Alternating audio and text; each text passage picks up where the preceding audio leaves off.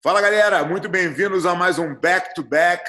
Meu convidado da vez, meu querido amigo Pedro Valente, o Pedrinho, um dos responsáveis pela expansão do jiu-jitsu em Miami, dono de uma das academias de maior sucesso no mundo, a Valente Brothers. Vamos falar também sobre muita história do jiu-jitsu. Pedrinho é um apaixonado, é um historiador do nosso esporte. Enfim, tem muita história boa para a gente contar aqui. E fica ligado aí no vídeo até o final. Pedrinho, muito obrigado pela presença. É um prazer te ter no nosso canal aqui. Muito obrigado, Fábio. É uma honra fazer parte desse seu programa aqui, seguindo Rafael Cordeiro e Ricardo Libório, dois ícones da luta. O Libório eu tenho grande admiração. O Rafael, nada mais, nada menos do que treinador do Mike Tyson nesse momento. Então, eu aqui, humildemente, espero poder dar minha contribuição para esse programa tão valoroso, tão bacana que você está promovendo aqui nesse seu canal do YouTube. Fico muito agradecido com o convite e espero poder retribuir com a pouca experiência que eu tenho no jiu-jitsu. Muitos anos, sempre aprendendo. Imagina, Pedrinho, você é um ícone aí. Muito obrigado por ter participado. Tenho certeza que você vai poder engrandecer aqui. A gente tem várias questões, cara. Um dos assuntos que eu mais tenho trabalhado, né, e tentado fazer as pessoas entenderem é a importância de você saber gerir a sua academia, saber fazer as possibilidades que o jiu-jitsu te oferece. As pessoas têm, muitas vezes, um pensamento estreito no sentido de que o único caminho para se viver de jiu-jitsu é ser campeão e depois a consequência disso é imediatamente você ter uma academia de sucesso. E as coisas são bem diferentes no mundo real, né? A gente vê excepcionais atletas, campeões que não conseguiram trilhar o caminho por muito tempo. E a gente vê pessoas que não seguiram esse caminho e têm muito sucesso do outro lado. Eu acho que você é um grande exemplo de quem construiu uma escola. A gente vai entender isso pela tua história, né? E aí eu queria começar, na verdade, o nosso papo lá atrás. Você é filho do grande mestre Pedro Valente, um cara que sempre esteve muito próximo do grande mestre Hélio Gracie, é um dos grandes amigos de vida dele, né? E qual foi a influência que o teu pai teve diretamente no teu jiu-jitsu? Ou ele te entregou pro mestre Hélio e falou, toma conta do moleque aí, me entrega, pronto. como é que foi essa relação aí? A influência do nosso pai foi total, né? Nós devemos, meus irmãos e eu, né? Eu trabalho com o Guilherme, com o Joaquim, somos os Valente Brothers, irmãos Valente, e não seríamos nada sem o nosso pai. Ele foi quem iniciou tudo isso lá atrás, com meu avô, né? No dia 27 de setembro de 1953, eles se matricularam na Academia Gracie, e essa decisão realmente teve um impacto não só na vida deles, mas em gerações da nossa família. Tanto é que hoje em dia nós trabalhamos com jiu-jitsu, vivemos do jiu-jitsu, tudo começou lá atrás, com essa decisão do meu avô de levar o meu pai para se matricular, ainda menino, na Academia Gracie. Depois o pai também se matriculou, treinou também. E o jiu-jitsu faz parte da nossa vida, minha e dos meus irmãos, desde que nós nascemos, né? O meu pai já era praticante de jiu-jitsu de longa data, quando nós nascemos, faixa preta. E desde pequenas brincadeirinhas, né? Treinando a guarda, estimulando a defesa, tudo isso se iniciou no berço. Minhas primeiras memórias já são com o jiu-jitsu. E com 3 anos de idade já estávamos fazendo aula particular com o grande mestre Hélio Gracie. Como você bem frisou, eles tinham, meu pai e o Hélio Gracie, uma relação de amizade muito profunda, eram melhores amigos.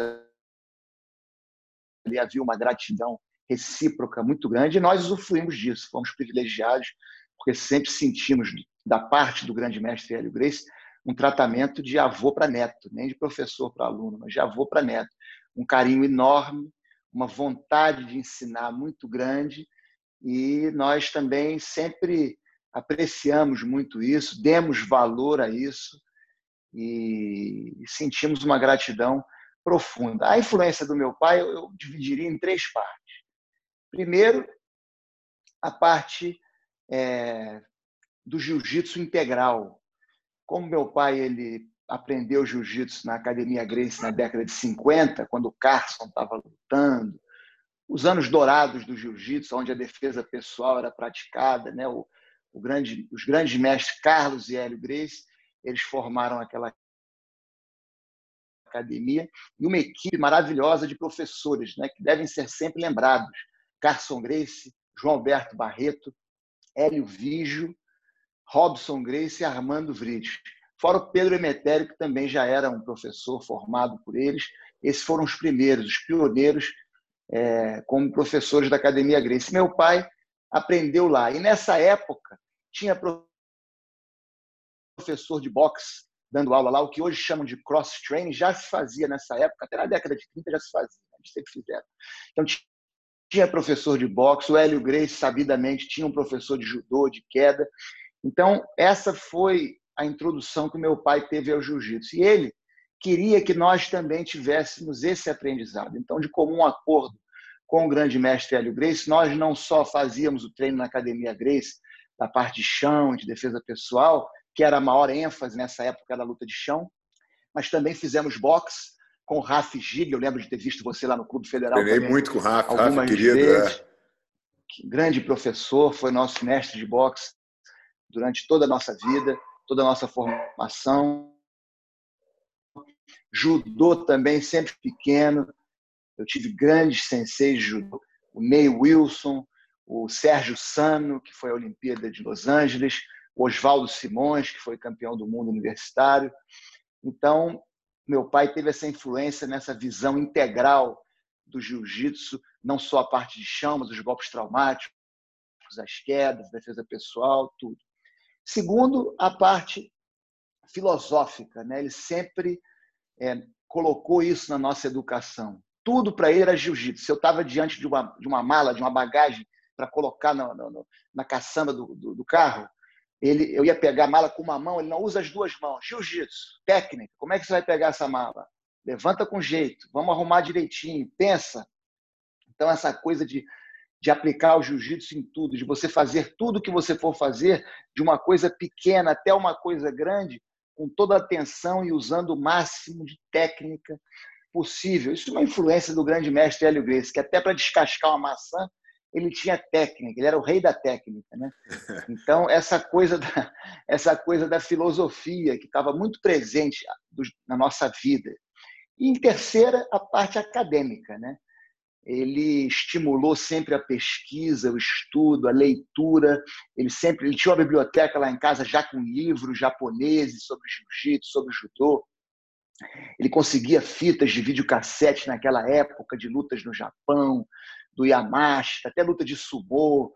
Então, essa coisa do estudo histórico, das raízes, da origem, e também a parte acadêmica no sentido pedagógico, quando nós começamos a dar aula, de utilizar o método que nós presenciamos dentro da universidade aqui nos Estados Unidos. Todos nós três somos formados em universidades aqui, de usar esse método pedagógico dentro da academia para o benefício dos nossos alunos. Então, essas três partes, eu acho, da influência que o nosso pai teve, que foi total. A parte do jiu-jitsu completo, do jiu-jitsu integral, a parte da filosofia na educação e a parte acadêmica de pesquisa e de estudo.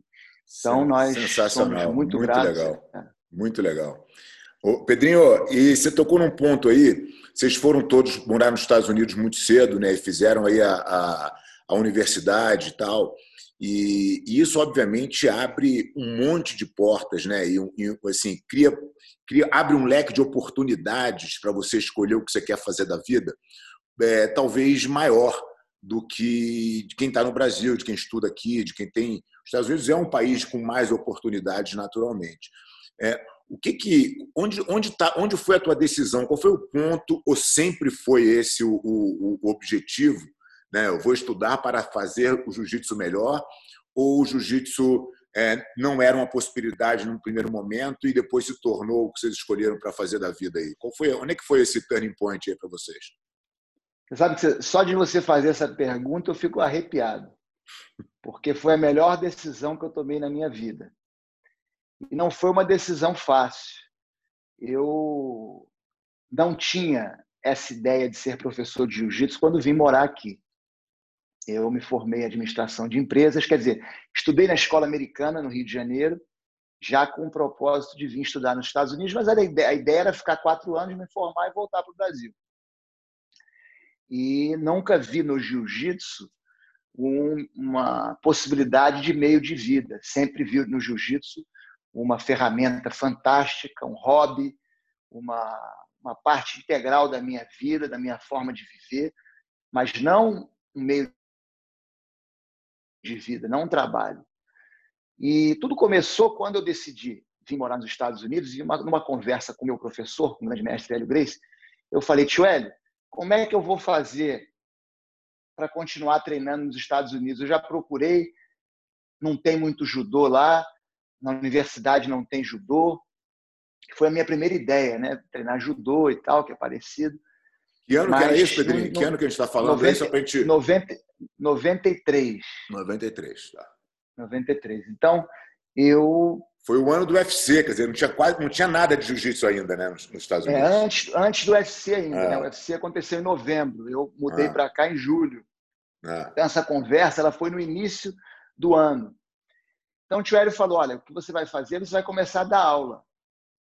Porque você dando aula, você aprende muito. Eu era faixa roxa ainda. Uhum.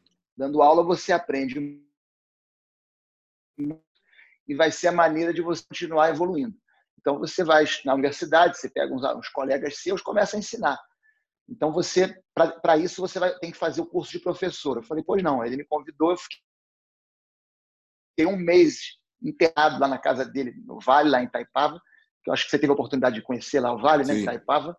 Eu passei um mês lá, sendo preparado não só para dar aula, mas para morar fora sozinho, que eu ia morar sozinho, né, pela primeira vez na minha vida. Então, foi uma escola de vida. E ali ele me deu esse curso de professor. Eu ajudava ele nas aulas particulares que ele dava, ele me deu toda a parte pedagógica, psicológica, de como falar com o aluno, como tratar o aluno, como ensinar programas de defesa pessoal, porque é uma coisa muito detalhada, é uma ciência profunda. O Hélio Gracie da aula realmente é incrível. E ele passou isso para mim, eu já era aluno dele a vida inteira, mas aí foi uma coisa mais específica nessa questão de dar aula. E assim que eu cheguei em Miami, eu já comecei a dar aula para o meu companheiro de quarto, que morava no dormitório da universidade. Comecei a dar aula para ele e para alguns amigos. E aí, em novembro, primeiro o UFC. E eu peguei um avião e fui lá para Denver para assistir o Royce lutar. E com o primeiro UFC, houve já um boom do jiu-jitsu. Muita gente assistiu. E na universidade, só de eu andar com a camisa da Academia Gracie, as pessoas perguntavam: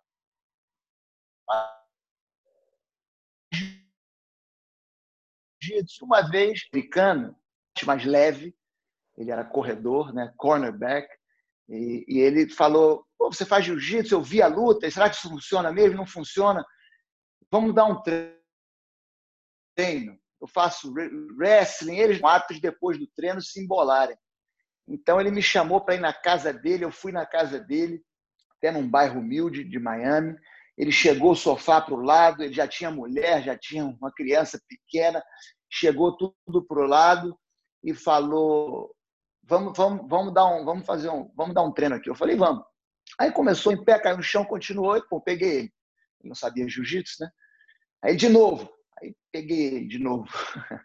Aí ele meio sem acreditar, assim, que eu era mais magrinho ainda na época, tinha acabado de mudar para cá, eu sempre fiz muito, de forma regrada, o regime de alimentação do Carlos Gracie, então era mais difícil de eu me alimentar aqui e tal, emagreci.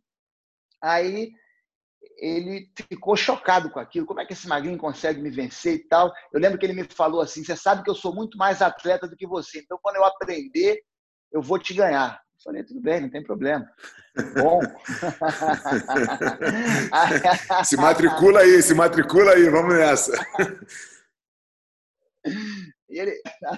Aí ele ficou com isso na cabeça, próximo, a gente morava no mesmo dormitório.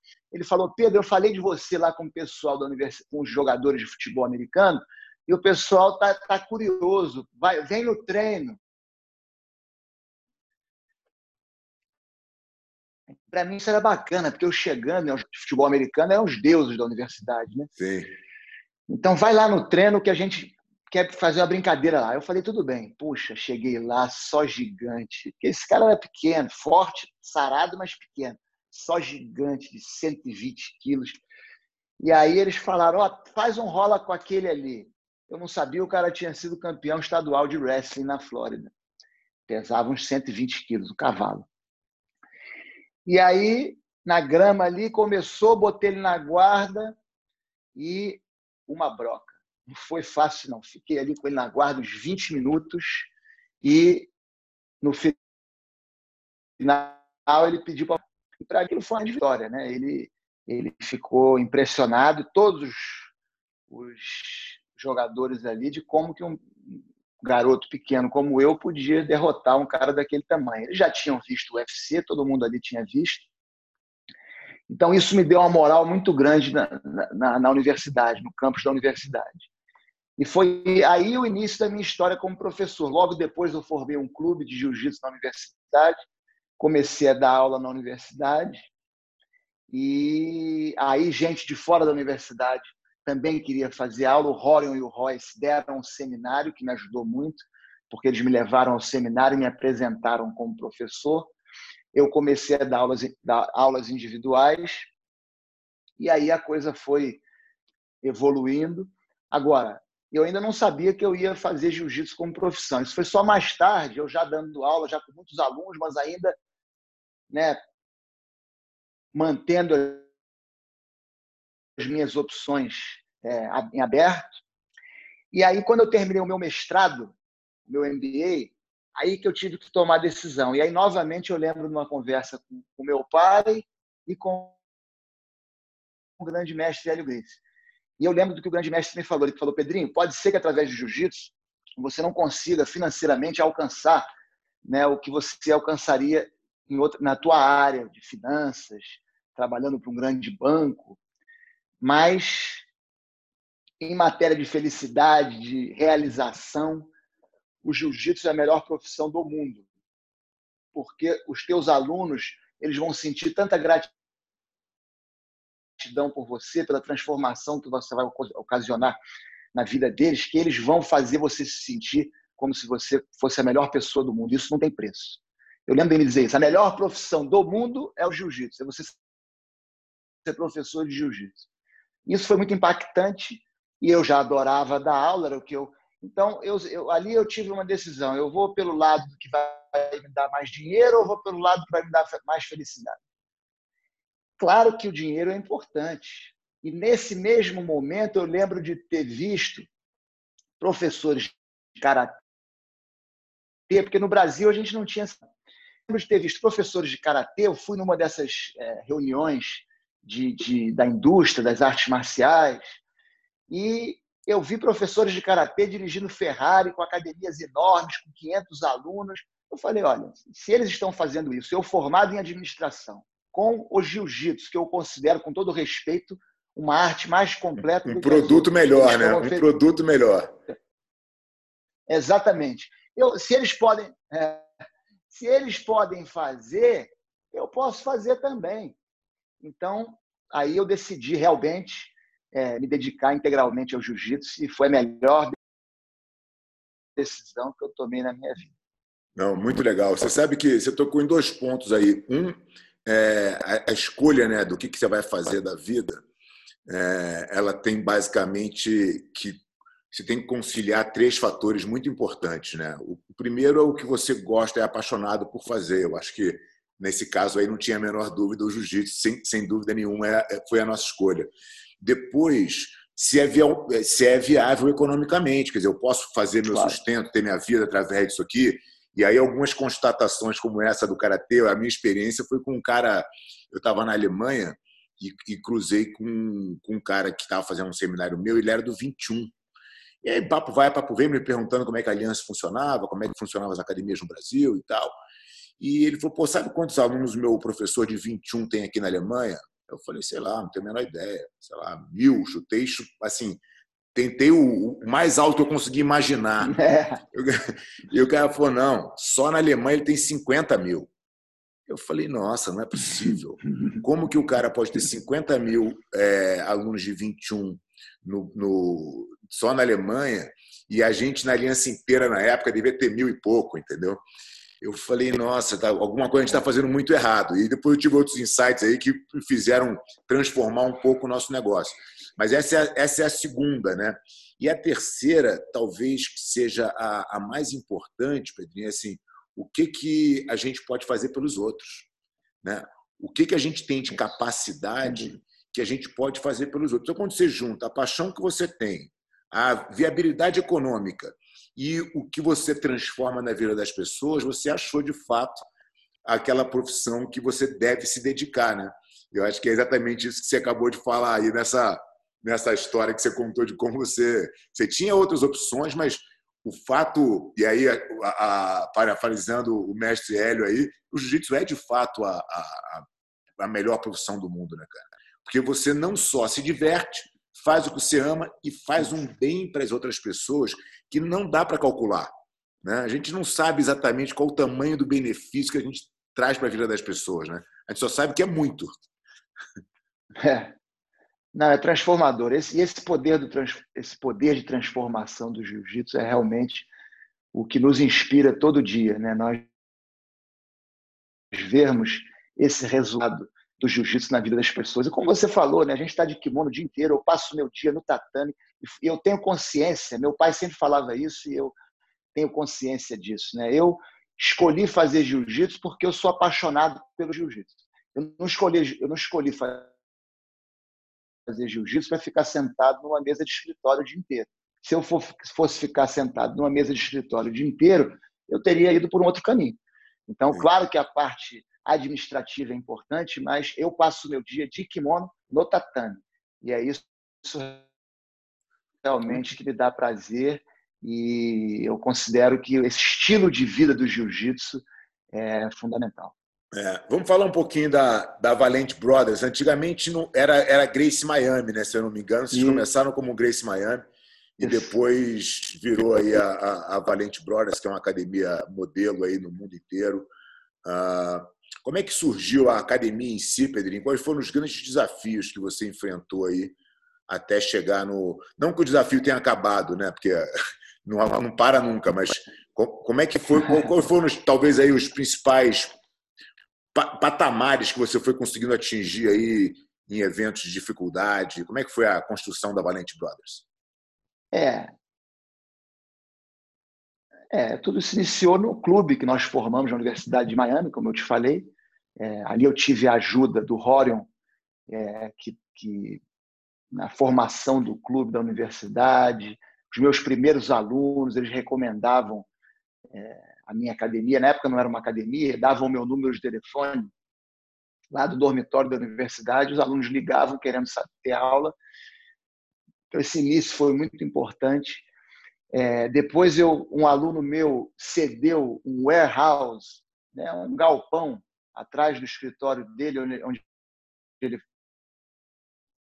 É um depósito, né? Ele limpou, eu coloquei um tatame, porque eu comecei dando aula particular. Então, eu comprei uns tatames, eu coloquei atrás da minha Cherokee, que eu tinha na época, e eu ia na casa das pessoas, colocava o tatame no chão, dava aula, dobrava o tatame, colocava no carro, e o tatame ficava no meu carro ali, eu ia dando aula particular.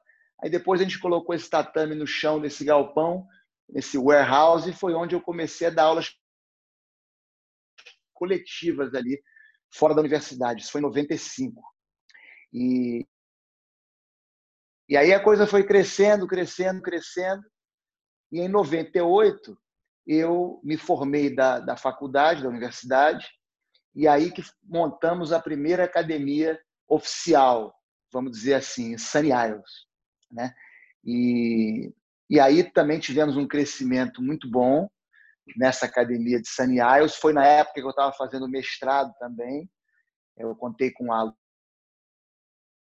ajuda de um aluno meu, que foi o meu companheiro de quarto lá na Universidade de Miami, o Gini. E seus logo irmãos já depois, em estavam com 99, você o nessa Guilherme, época, meu Pedrinho, irmão. ou não? O Guilherme e o Joaquim já estavam dando aula ou Então, não? inicialmente não. Não, o Guilherme chega em 99 e essa foi a grande sorte, né? Porque é quase um clone. Todos os dois, tanto o Guilherme quanto o Joaquim, foram formados, tiveram exatamente a mesma formação que eu, tanto em casa, né, com os nossos pais, como também no jiu-jitsu através do grande mestre Hélio Gracie, que a relação era a mesma. Então, o Guilherme veio já em 99, logo que eu abri a academia ali em 99, e me ajudou muito. Ele já, sabendo do meu trabalho com jiu-jitsu, já se especializou na faculdade na administração esportiva, né? E também fez mestrado posteriormente. Então, me ajudou muito. E aí, em 2003, nós nos mudamos para uma academia maior, e eu lembro que essa mudança foi difícil, porque a gente estava com dificuldade de achar um local. O próprio proprietário da academia que nós alugávamos naquela época, ele nos conseguiu esse espaço maior. Quando eu cheguei lá, eu vi que era um espaço grande demais, fiquei preocupado, falei, poxa, o tatame vai ficar vazio, como é que eu vou fazer, dividir ao meio? Mas, graças a Deus, esse problema nós não tivemos, a academia teve um crescimento rápido e nós ficamos aí em 2007, Joaquim chegou, Zoom, tudo aconteceu na hora certa, era quase que como quando eu precisava, aparecia outro. Quando precisava aumentar um Então, pouquinho, traz mais um irmão aí.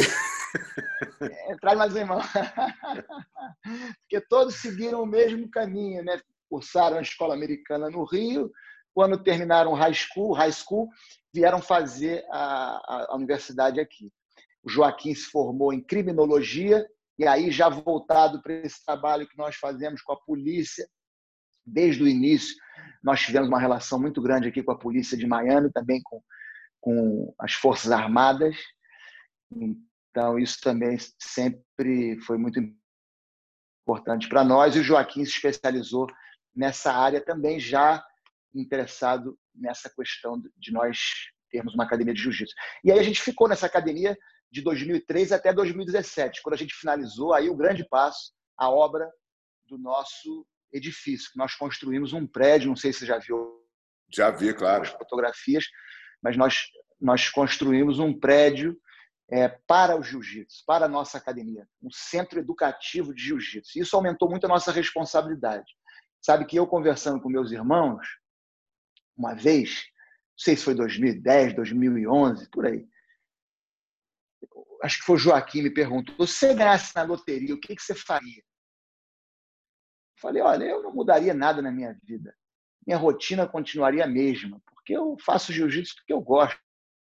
Então, eu não mudaria a minha rotina de dar aula, nada disso. A única coisa que eu faria é eu construiria uma academia incrível, uma academia dos sonhos, para a gente poder realmente se sentir bem estando lá, os alunos gostarem, tudo. E sabe que eu consegui construir essa academia? Nós conseguimos, sem ganhar na loteria. É, muito legal. Não deixa de ser uma loteria, né, Pedrinho? Só que não é tão relativa à sorte, né? Um pouco mais ao mérito mesmo, né? É verdade, é verdade. Então, foi uma academia dos sonhos que nós finalizamos em 2017. Foi uma obra monumental, um desafio incrível. E aí eu tenho que dar o crédito ao meu irmão Joaquim, o mais novo, que realmente liderou esse projeto em todos os sentidos.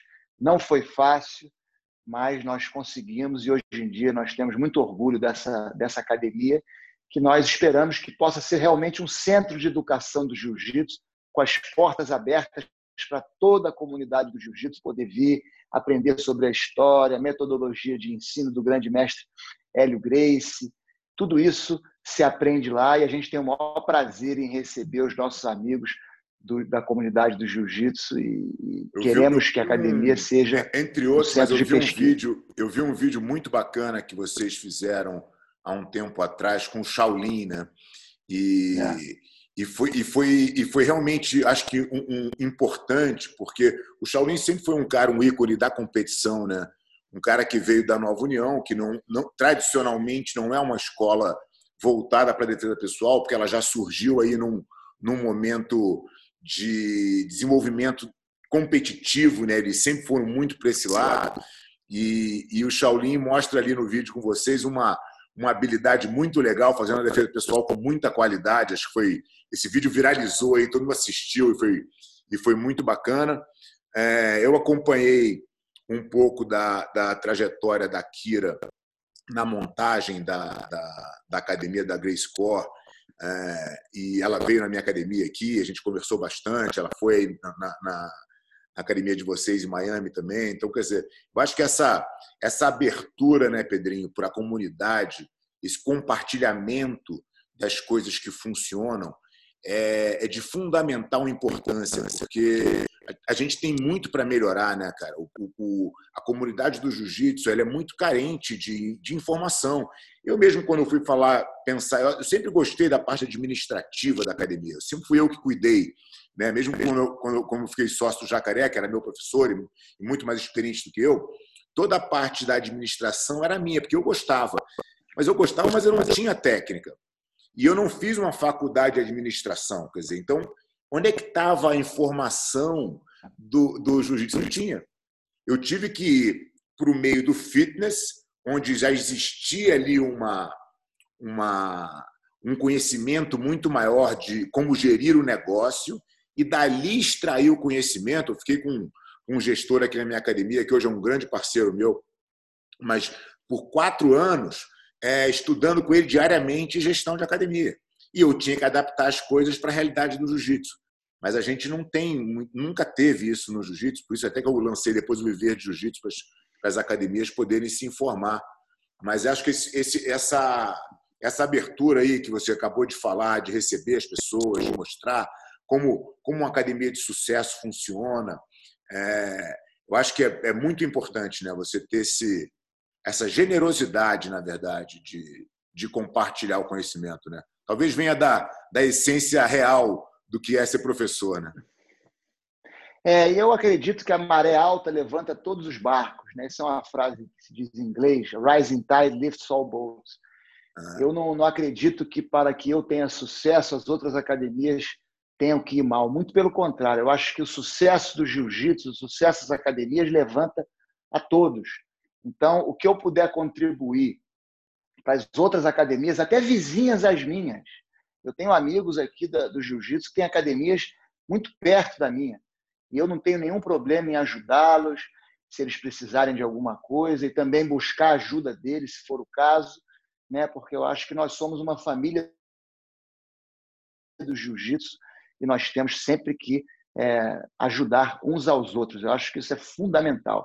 Você citou o Shaolin, é um grande amigo, ele foi alguém que nós sempre admiramos dentro das competições de jiu-jitsu. Eu pude acompanhar a carreira dele, e quando ele nos telefonou querendo conhecer o nosso trabalho, foi uma grande honra para a gente, ele poder estar com a gente. Foi muito, muito bom, muito legal. E a Kira também, o Hiron e o Renner lá atrás também, e muitos outros, né, que puderam aprender um pouco desse nosso trabalho. E é muito bacana, porque eu estava assistindo a entrevista que você fez com o Libório, e eu fiquei muito honrado com as palavras dele em relação aos meus irmãos e a mim, principalmente da forma que ele colocou, porque isso eu acho que começou muito quando o Shaolin veio aqui. Antes, muita gente pensava, eles são bons de business, os valentes são bons de business, o que eu fico satisfeito. Mas obrigado, sou mesmo, mas não é só isso. Não é só isso. E não dá para você realmente ter sucesso no jiu-jitsu se o que você fizer dentro do tatame não for bom. E eu gostei da forma como o Libório falou, fiquei lisonjeado, que ele disse, ele falou, o entendimento de jiu-jitsu deles é fantástico. Então, poder ouvir isso de um ícone como o Libório realmente é muito gratificante. Ele não falou de business, ele falou do nosso entendimento de jiu-jitsu. Sim. Né? E é isso que nós ensinamos, é jiu-jitsu, é o que se aprende no tatame. E ali o Shaolin, quando chegou, eu acho que ele ficou feliz por isso, pelo que ele encontrou dentro do tatame, né? As técnicas, a eficiência do que ele aprendeu, né? Do ponto de vista técnico, de combate, realmente, não só para ele poder dar aula, mas também para ele ter um entendimento dessa técnica. Eu acho que ele gostou muito, e eu acho que é isso que as pessoas sentem quando vêm à academia. Elas gostam não só do que isso pode contribuir para elas como professores de jiu-jitsu, né, no sentido de dar aula, de beneficiar os alunos, mas também para o próprio entendimento delas em relação ao jiu-jitsu. Não adianta você ter uma concessionária linda, maravilhosa e o seu carro ser horroroso, né? A coisa não vai funcionar muito bem. Sabe o que eu acho, Pedrinho? Que existe uma falta de conhecimento das pessoas que começaram... Eu costumo dizer que a década de 90 ela é a década dos sobreviventes, porque foi onde as competições realmente afloraram e a IBJJF fez um trabalho sensacional de expansão do jiu-jitsu através das competições. Acho que tem um lado aí muito legal. Eu sou um apaixonado pela competição, mas eu aprendi jiu-jitsu numa época onde a quantidade de técnicas, obviamente, era muito menor, porque não existia o desenvolvimento da competição, mas o foco era a defesa pessoal. Então, você começava o teu entendimento da importância do que era o jiu-jitsu através da defesa pessoal. Eu comecei minha primeira academia era com o Toninho. O Toninho, não sei se você chegou a conhecer o Toninho, era um professor do Carson. Ele tinha uma academiazinha muito pequena no posto 6 ali em Copacabana, e eu comecei ali. Cara, era uma turma de 6 alunos. Ele passava o programa de defesa pessoal em todo mundo e voltava o programa em todo mundo. Era uma aula com uma dinâmica um pouco diferente, né? A gente vai falar um pouco disso, que é uma pergunta, uma curiosidade que eu tenho. Mas a gente fazia o programa de defesa pessoal inteiro. Depois, já essa academia acabou, eu me mudei para o Jacaré quando eu tinha 15 anos de idade, 14 para 15. E eu também ajudava o Jacaré nas aulas particulares dele. E aí, de novo, era só defesa pessoal, era o programa da Academia Gracie. E a aula coletiva era o treino. Isso foi se separando e as pessoas foram cada vez mais fazendo o treino, que é muito mais fácil, né? Você precisa de muito menos recurso técnico para puxar um treino de jiu-jitsu. Você vai lá, dá aquecimento, 2 posições, bota os caras para rolar e ali vão brotar os talentos naturalmente. A aula de defesa pessoal, ela é muito mais... o refino técnico é muito necessário. Você tem que ter um conhecimento realmente muito maior. E as pessoas ficaram afastadas disso. E eu acho que existiu um erro, que eu não sei exatamente de quem foi, nem se tem alguém culpado nesse erro, mas o ponto é que existiu uma divisão entre o jiu-jitsu competitivo e o jiu-jitsu fundamental, que é onde você vai conquistar, na verdade, os alunos gerais. Quer dizer, o cara entra na minha academia hoje, ele não quer ser campeão de jiu-jitsu, ele quer aprender jiu-jitsu, ele quer ali se sentir mais seguro, em todos os benefícios que o jiu-jitsu traz. E a defesa pessoal é o início de todo mundo. Mas muitas escolas não tiveram esse acesso e vão direto para a parte competitiva e aí começam a separar e querer denominar o old school sendo defesa pessoal e o new school sendo a técnica de competição. Como é que você vê esse cenário, Pedro? Dá teu panorama aí de como é que você entende essa divisão que tentam impor ao jiu-jitsu aí. Essa divisão ela é histórica, viu? Tem um livro de 1906 chamado Game of Jiu-Jitsu, de Taro Miyake e Yuki Utani, que não eram da Kodokan. E eles foram os pioneiros do jiu-jitsu na Inglaterra, um dos primeiros a abrirem uma academia lá. E eles escreveram um livro. E nesse livro, eles falam da academia deles. Era quase que um livro para promover a academia. E na academia, na descrição da academia, você tem assim: na academia se ensina defesa pessoal, kata, entre parênteses, e luta. Então, você vê que lá atrás, eles já dividiam assim, defesa pessoal como se fosse um kata e a parte de luta.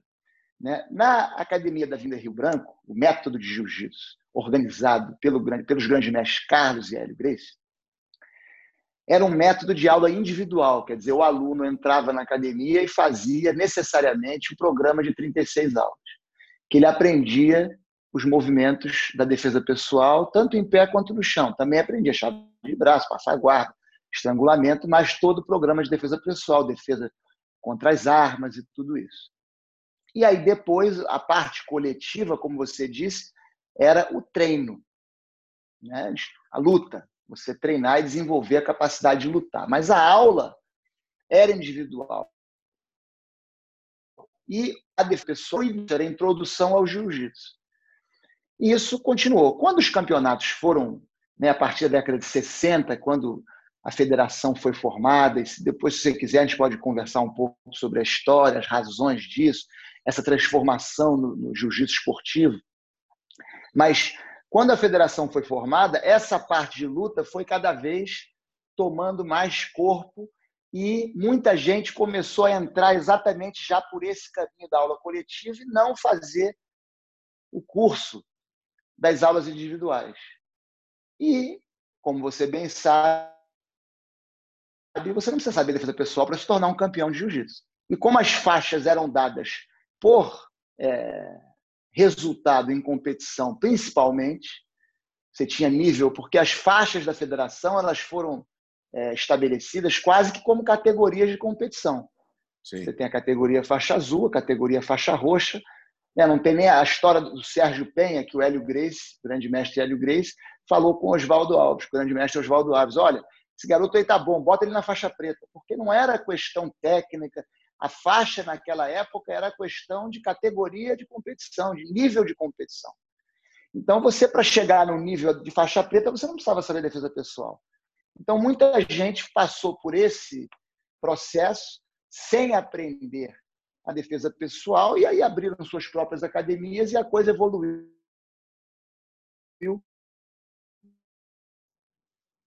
nesse sentido.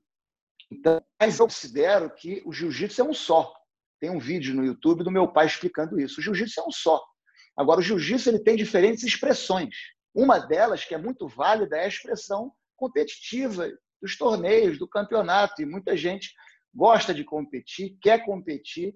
Eu acho totalmente válido, com grandes benefícios. Agora, não é o único caminho, não é a única expressão. Existem outras expressões do jiu-jitsu também. Nós decidimos, porque nós acreditamos muito em foco. Então, nós decidimos focar no jiu-jitsu, no objetivo marcial do jiu-jitsu, no objetivo de defesa pessoal do jiu-jitsu, além da filosofia e da educação física, que era o propósito original. Isso foi um modelo criado pelo Jigoro Kano, na organização da Kodokan. Ele dizia, há 3 finalidades. O Shobuho, que é o combate, o Renshin-ho, que é a educação física, a saúde física, e o Shushin-ho, que é a mente, o desenvolvimento da mente, da parte das virtudes morais, do intelecto, você desenvolver a mente através do jiu-jitsu. Então, vamos dizer assim, o valor psicoterápico do jiu-jitsu. Então, e quando a Academia Gracie foi montada, a famosa Academia Gracie da Avenida Rio Branco, 151, 17º, 18º. Você sabe que é na Rio Branco 151, né? Onde a minha família teve. Tem até hoje, o escritório do meu irmão continua sendo lá. A sobreloja. A gente tem algumas salas ali na sobreloja. Foi a empresa da minha mãe, do meu pai, meu irmão hoje. Coincidência. Que bacana. Eu comecei a treinar lá. Já era só o 18º andar, mas nos anos gloriosos da Academia Gracie, década de 50, eram 17º e 18º. Foi a academia que nos inspirou e também inspira a Academia Gracie Core da Kira. Hoje em dia, ela fez até uma maquete dessa academia. Sim. Muito bacana o trabalho que a Kira está fazendo também. Mas então, nessa época, lá no 17º e no 18º andar, agora eu perdi, falando sobre como é que eu estava falando da... Você falou da Academia Gracie, a gente estava falando da defesa pessoal, dos 3 fundamentos, do físico, do mental e do combate. Sim. Né? Perfeito, exato. Então, na Academia Gracie, lá da 17º e 18º andar, eles usaram esse mesmo modelo do Jigoro Kano, dessas 3 finalidades. Combate, como a luta mais completa e mais eficiente, a educação física completa, a saúde do corpo e a saúde da mente. Então, foi o que nós decidimos focar para podermos fazer um trabalho voltado nesse sentido que nós consideramos muito importante. Agora, deixa eu te fazer uma pergunta, Pedrinho, curiosidade mesmo agora. A gente tem o programa da Academia Gracie, como você mencionou, era um programa de 36 aulas, desenhado para uma aula individual entre professor e aluno, onde você tinha ali todas as técnicas e corria pelo currículo ali e tinha a parte de chão, como você comentou, como uma continuidade da defesa pessoal, né, das coisas que podem acontecer ali num evento real. E aí o chão, obviamente, é a continuidade que é necessária para você completar ali o programa. Mas, quando você vai para uma turma coletiva, porque uma coisa muito importante quando você, e até como você se desenvolve como professor, é aprender a conduzir, né, a técnica do aluno. E quando você está no 1 a 1, isso fica, quanto mais experiente você é, mais fácil fica de você conduzir o aluno para realmente fazer a técnica com perfeição. Agora, como é que você faz isso para uma turma coletiva que tenha que passar por esse programa? Esse é o primeiro ponto. E a segunda pergunta, já conectada nisso, a gente vê, pelo lado competitivo, uma evolução alucinante em termos de velocidade, de quantidade de técnicas novas. As coisas vão se substituindo, né? Então, por uma passagem de guarda que a gente fazia antigamente, hoje não existe, mas ela não funciona porque existem 300 barreiras novas no meio do caminho, né? Porque as técnicas evoluem. Então, a raspagem assim, pode até funcionar, mas ela é muito pouco eficiente, porque tem tantas outras defesas. A técnica vai mudando, né? As pessoas vão aí desenvolvendo técnicas novas e as técnicas antigas vão ficando um pouco obsoletas. Como é que funciona a evolução dessa parte que você está mais concentrado na defesa pessoal, ou se mantém a mesma estrutura técnica do programa de 36 aulas? Muito boa essa sua pergunta, Fábio. A evolução é fundamental em tudo na vida. E eu sempre gosto de dizer que o que evolui principalmente é o nosso entendimento do jiu-jitsu, da técnica, das estratégias. Quanto mais nós focamos, quanto mais nós treinamos, mais nós podemos evoluir o nosso entendimento. E com a defesa pessoal não é diferente. A defesa pessoal, durante muitos anos, foi uma introdução ao jiu-jitsu. Então, uma coisa para o início, para o faixa branca. E aí, depois, quando o aluno ia ficando mais graduado, ele ia passando para a luta naturalmente, e a defesa pessoal, às vezes, havia ali uma revisão, mas sem o mesmo foco, sem a mesma intensidade de treinamento que a parte de chão, a parte de luta. E nós, principalmente pelo trabalho que nós fazemos aqui com a polícia e com as Forças Armadas, quando há ali uma necessidade muito grande de você provar a eficiência de cada movimento que você ensina, nós decidimos, sempre muito ligados a essa parte de defesa pessoal, pela nossa ligação com o grande mestre Hélio Gracie, por influência dele, que quando ele vinha a Miami, porque ele teve diferentes fases na vida dele, né? Ele teve a fase que ele teve muito envolvido na federação, na parte de campeonato. Na fase que nós pegamos, ele já estava muito voltado para essa questão da defesa pessoal, voltando às origens dele, né, do jiu-jitsu integral. E ele vinha a Miami todos os anos, passava aqui 2 semanas aqui em casa conosco. Então, ele teve uma influência muito grande nesse nosso trabalho. E nós queríamos aplicar o que nós sabíamos do treinamento no chão na defesa pessoal. Então, sair um pouco da defesa pessoal estática, né? Porque o Hélio Gracie ele foi brilhante na construção de um programa para que você pudesse ensinar a qualquer pessoa. Se vier uma senhora agora de 70 anos, a minha academia falar, eu quero aprender defesa, eu quero aprender jiu-jitsu. Pois não, senhora. Coloco o kimono e eu consigo ensinar ela. Ela vai conseguir me levantar e me derrubar com uma queda de quadril. Isso eu devo ao grande mestre Hélio Gracie, porque ele me ensinou a fazer isso. Então, mas isso depende de uma educação física adaptada.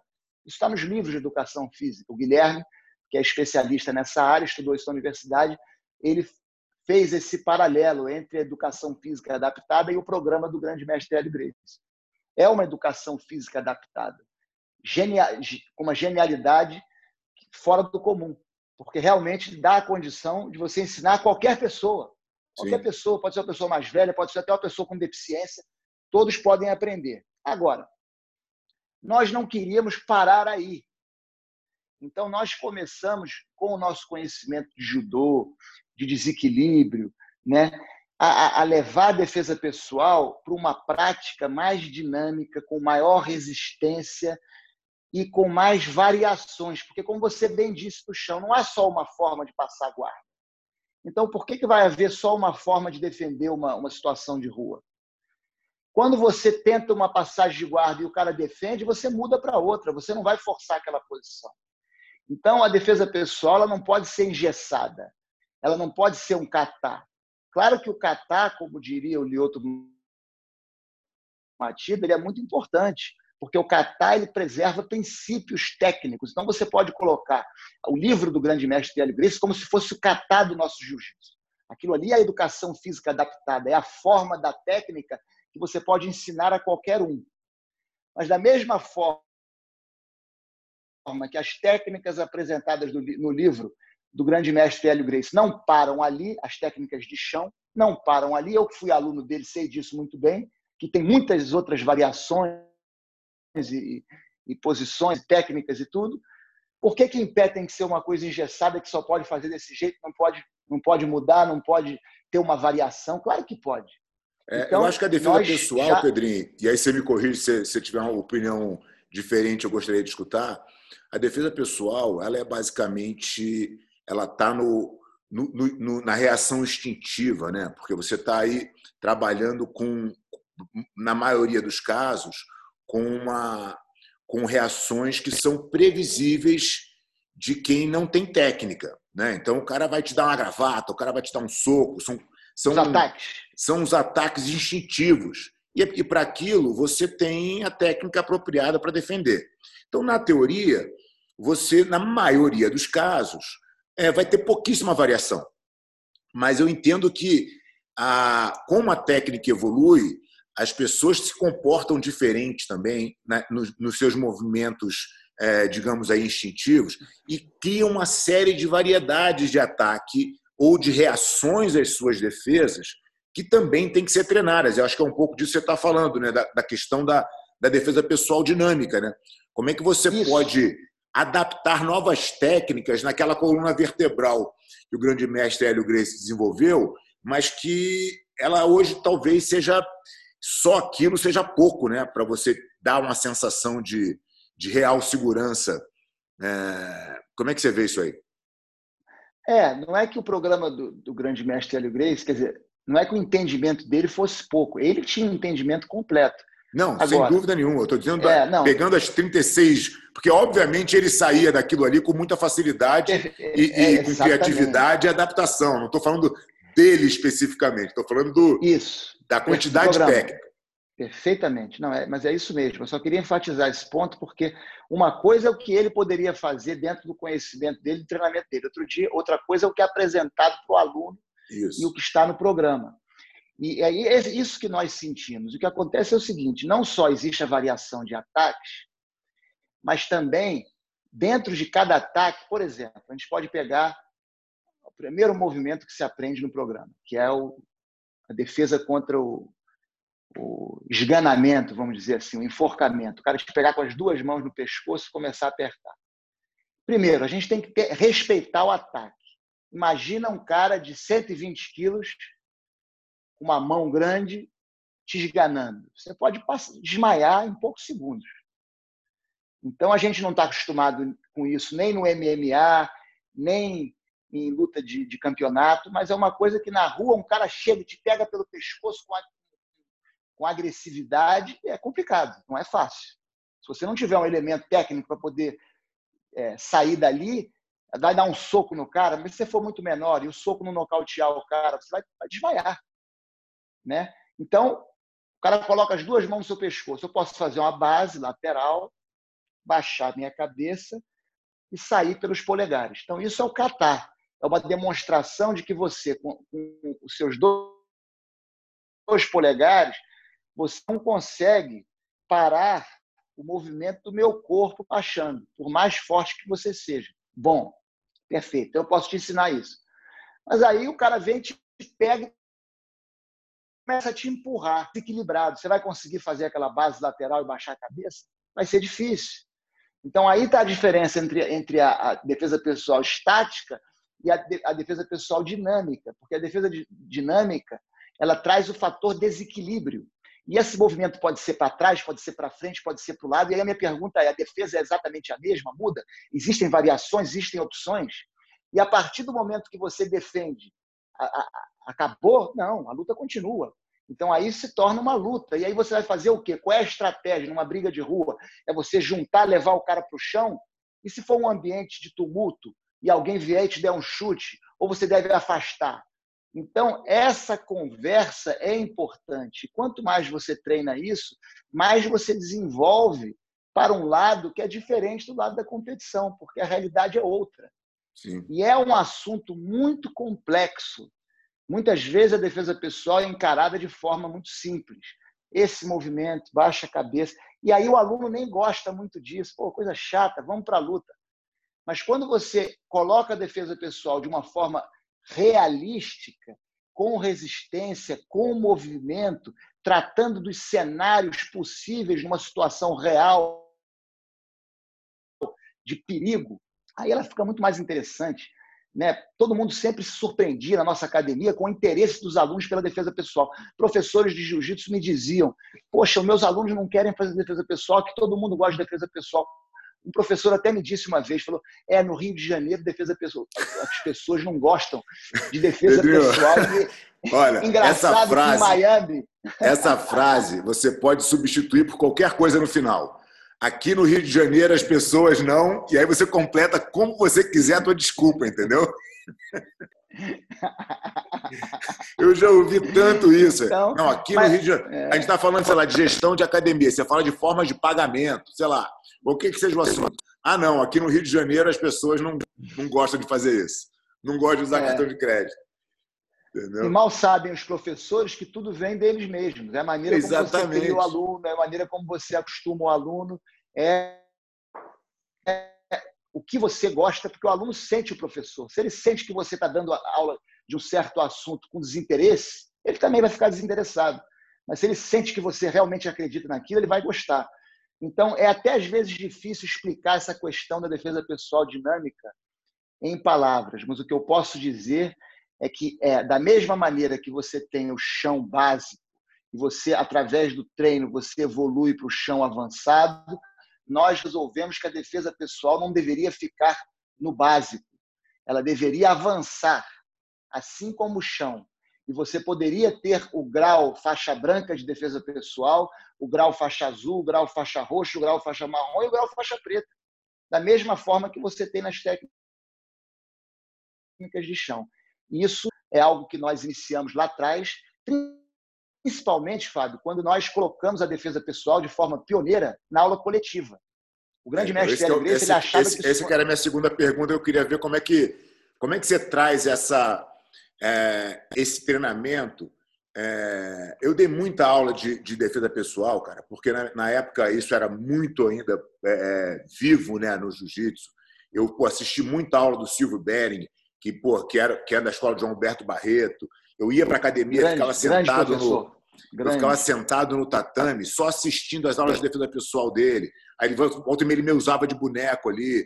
Vi o Álvaro Barreto dando aula. O Jacaré deu muita aula de defesa pessoal. Eu dei muita aula de defesa pessoal e com essa dinâmica da aula do 1 a 1, cara, os alunos amavam, né? Era muito legal. Porque é um treino, não é que é um catazinho. Cara, tem uma intensidade, né? É uma aula muito legal. Mas quando você leva isso para o coletivo, isso fica um pouco mais complicado, porque você não pode se multiplicar. Então, quer dizer, como é que é a dinâmica aí na tua academia para você conseguir ter essa mesma intensidade quando não é o professor que está fazendo com o aluno, né? Que você não tem aí o controle o 100% de controle do movimento, né? Eu aprendi da mesma forma que você aprendeu, né? Assistindo tanto o grande mestre Hélio Gracie quanto o Royler, o mestre Royler Gracie, que também foi nosso professor, e eu assisti muitas aulas dele, e ele tinha essa dinâmica de defesa pessoal também muito boa com os alunos dele nas aulas individuais.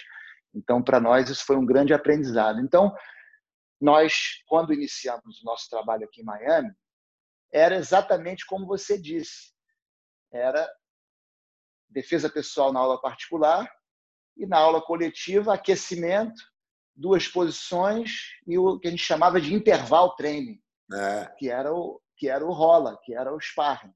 Então, foi assim que nós começamos. Agora, sempre que o grande mestre Hélio Gracie vinha nos visitar, nós sentíamos uma insatisfação da parte dele em relação à nossa aula. Nessa época, inclusive, nós levávamos os nossos alunos nas competições, até o mestre Jacaré estava aqui em Miami nessa época, e na década de 90, e nós sempre nos encontrávamos nos campeonatos, conversávamos e tudo. Mas era esse o modelo que nós usávamos. E o grande mestre não gostava. E eu ficava um pouco confuso, porque foi assim que eu aprendi na Academia Gracie no Brasil. Sim, ele fazia exatamente igual, né? Mas ele que estava em evolução constante, ele dizia, mas esse pessoal que sabe defesa pessoal, eu dizia, tio Hélio, mas nem todos podem pagar aula particular e eu também não tenho condição de dar aula para todo mundo. É muita gente. Então, os que falam de fazer aula particular, aula coletiva, mas os que fazem aula coletiva não estão aprendendo defesa pessoal. Eu passo uma técnica aqui, outra ali, claro, mas não tem como desenvolver o reflexo através das repetições e da metodologia da aula individual. E ele não gostava daquilo. E eu sentia que ele, apesar de nos apoiar, ele olhava com uma certa restrição. E nós, como discípulos, nós queríamos sempre agradar o mestre, né? Então, eu perguntei a ele, tio Hélio, mas como é que você quer que eu faça? E ele falou, bom, quando eu era jovem, eu dava aula de defesa pessoal em grupo. Só que é tão difícil para o professor que ninguém nunca mais fez. E você também não vai conseguir. Era só o que precisava, né? Aí eu falei, Isso foi por volta de 98. Mestre é mestre, né? O cara sabe como fazer acontecer. Exatamente. Aí eu falei, olha, eu quero tentar. Ele falou, bom, você vai fazer assim, você vai perfilar, é um máximo de 20 alunos na aula, você vai colocar os 20 alunos por ordem de faixa na parede. O mais graduado vai primeiro e o menos graduado por último.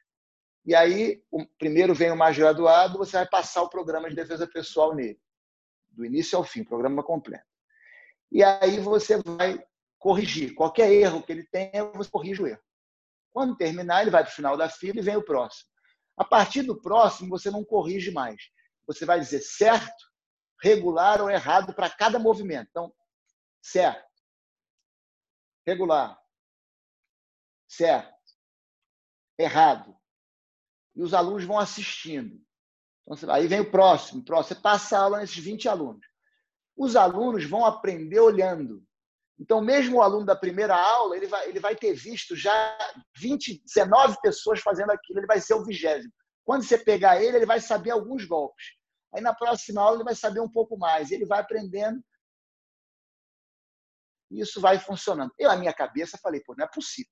Com todo o respeito que eu tinha ao grande mestre, eu falei, tá ficando maluco. Não é possível que o cara consiga aprender olhando, sem certo, regular, errado. Mas ele está dizendo, me desafiou praticamente, eu vou tentar. E coloquei essa aula 2 vezes por semana, na grade da academia. E não é que deu certo. Eu não tenho nem como explicar aqui, mas deu certo. Os alunos aprendiam. E aquilo, tinha uns alunos que gostavam, claro que eu continuei com a aula normal de treino, mas tinha um pessoal que gostava e começou a atrair uns alunos, e foi nessa época que o Guilherme se mudou para os Estados Unidos. E ele ficava olhando aquela aula e não gostava daquela aula. Falou, não é possível, os caras vêm para cá para treinar e fica quase 50 minutos ali em pé olhando. É, isso que eu ia te perguntar agora. Eu falei, pô, mas o cara fica 50 minutos esperando. E treina 5 minutos. E ele discutindo comigo, sabe como é que é irmão, né? Você tem irmão também, aquelas discussões e tal. Não é, tá certo, tá errado. E aí, um dia, toco o telefone, meu pai. Pedrinho, olha, eu soube das aulas. O Guilherme ligou para meu pai, não acredito. Não, o Guilherme não me falou nada, não. Eu falei, não acredito. Não, porque tem a questão da endorfina, o aluno tem que suar, ele tá, depois de um dia de trabalho, ele tá precisando gastar energia, essa aula não é boa, você precisa desenvolver uma outra forma de ensinar a defesa pessoal em grupo que não seja essa, porque essa daí, Pedrinho, não é legal, não. Eu falei, pai, mas tá dando certo, fiquei chateado com aquilo. Eu falei, aí, como último argumento, eu falei, mas o tio Hélio não vai aceitar, ele não aceita aluno treinando com aluno em defesa pessoal, ele acha que você tem que saber atacar, que tem que fazer o curso, não vai dar certo. Ele falou, deixa que eu falo com o tio Hélio e você coloca a cabeça para funcionar aí com seus irmãos e criem uma forma. Não é possível que vocês não consigam criar uma outra forma de ensinar a defesa pessoal. Eu falei, tá bom, outra missão, outro desafio.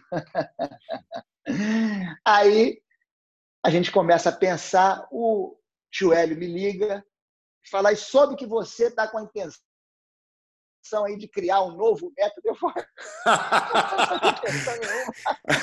agora não é só o Guilherme que ligou para meu pai ligou para o Hélio. Exatamente.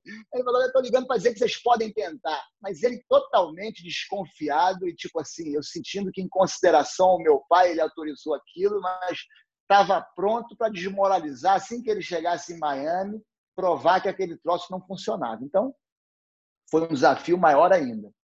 E qual era o grande problema? O grande problema é o seguinte, na defesa pessoal, na aula individual, você tem uma sequência de aulas. Então, você ensina a primeira aula, são 5 movimentos. Aí você repete aqueles movimentos para desenvolver o reflexo. Na segunda aula, são 4 movimentos novos. Então, você revisa os 5 da primeira aula e ensina os 4. Na terceira aula, são 3 movimentos novos. Aí você vai revisar os 9 que ele aprendeu na primeira e na segunda e você vai ensinar os 3. Aí já são 12. Na quarta aula, você tem que revisar 12 técnicas e ensinar 3. Aí, até a aula 20, são 3 golpes novos, e aí, a partir da 20, são 2 golpes novos. Mas em toda aula, você tem que repassar o programa inteiro que ele já aprendeu. Isso na aula particular é possível, mas na aula coletiva é impossível, porque se o aluno falta, ele já não aprendeu a última aula, todo mundo começa as pessoas não começam ao mesmo tempo. A primeira aula, da quinta aula, da 17ª aula. Então, nós tínhamos que, primeiro, reorganizar o currículo para que ele não fosse sequencial, quer dizer, você não precisasse fazer a aula 1 para aprender os movimentos da aula 2. E segundo, e aí era o maior desafio, você conseguir fazer a revisão, porque a revisão é o que cria o reflexo.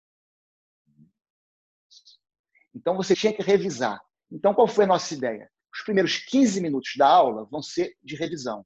Então, o aluno vai fazer a dupla e ele vai revisar o que ele sabe. Então, eles podem saber técnicas diferentes, mas eu vou dizer para o meu aluno, olha, eu aprendi pescoço, me pega assim. Vai lá e faz 5 ou 10 vezes. Você, o que você aprendeu? Pegada de camisa. Pega a camisa. Tá, vai 10 vezes. Aí vai revisando. E nós estimulamos os alunos que tinham feito o curso individualmente a fazer parte dessa aula. Para poder ajudar a dinâmica. Ajudar a dinâmica e ajudar os faixas brancas. E aí a gente, nesses primeiros 15 minutos, fazia essa revisão e nos 45 minutos finais, aí sim ensinávamos a técnica daquele dia. A ideia do meu pai foi colocar o programa em televisão. Na época tinha aquelas plasma, né? Começou essas flat screen.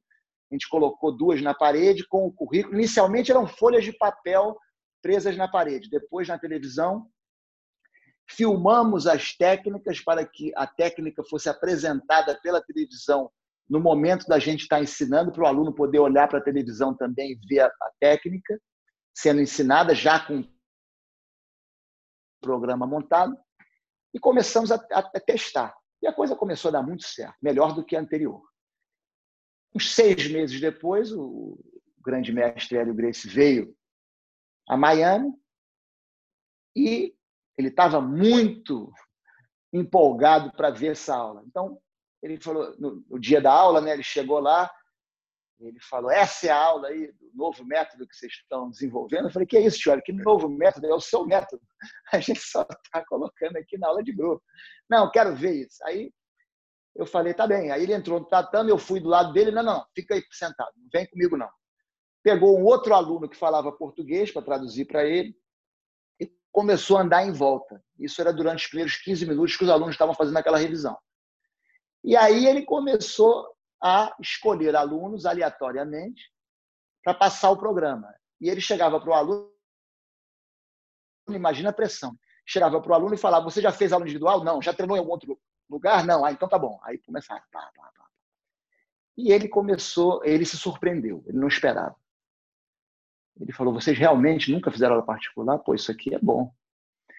E ele começou, aí continuou indo às aulas, participando, vendo, claro que supervisionando, né, dando conselhos sempre muito importantes. E ele começou a se empolgar com aquilo, de tal forma que ele começou a ligar para outros professores dentro da linhagem dele para dizer que eles tinham que ver o nosso programa, a nossa aula, o nosso método, porque era um método que ele considerava inovador e muito eficiente. Né? E ele até usou essa palavra, revolucionário. Conseguir esse reconhecimento do grande mestre Hélio não é uma missão fácil, né, Pedrinho? Quem conhece sabe, você sabe disso. Você sabe disso. E eu não esperava. E ele realmente, mas ele sabia também reconhecer o que era bom, ele sabia reconhecer, mesmo que ele não... Antes ele não achava, ele achava que ele ia lá para me dizer que aquilo ali não ia dar certo. Sim. Mas quando ele viu, ele gostou e ele reconheceu. E logo depois o Hiram e o Renner vieram a Miami para conhecer o método, passaram uma temporada aqui, começaram a usar o método lá na Academia Gracie, na Califórnia. Depois o Renner mudou porque ele tinha um outro propósito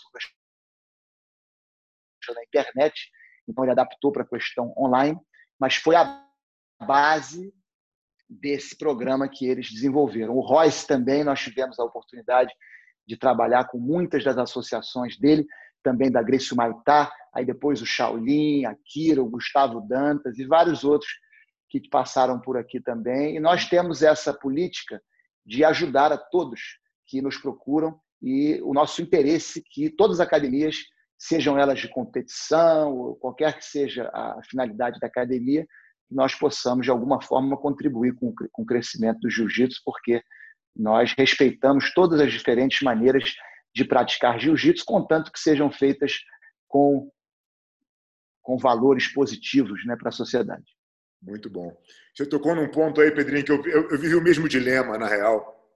Não exatamente no desafio da defesa pessoal, mas sim de como ter a defesa pessoal como início do aluno, porque é o que eu acredito, assim, acho que é o primeiro contato do aluno com o jiu-jitsu deve ser obrigatoriamente através da defesa pessoal, porque é a única coisa que ele consegue relacionar com algo que ele conhece, né?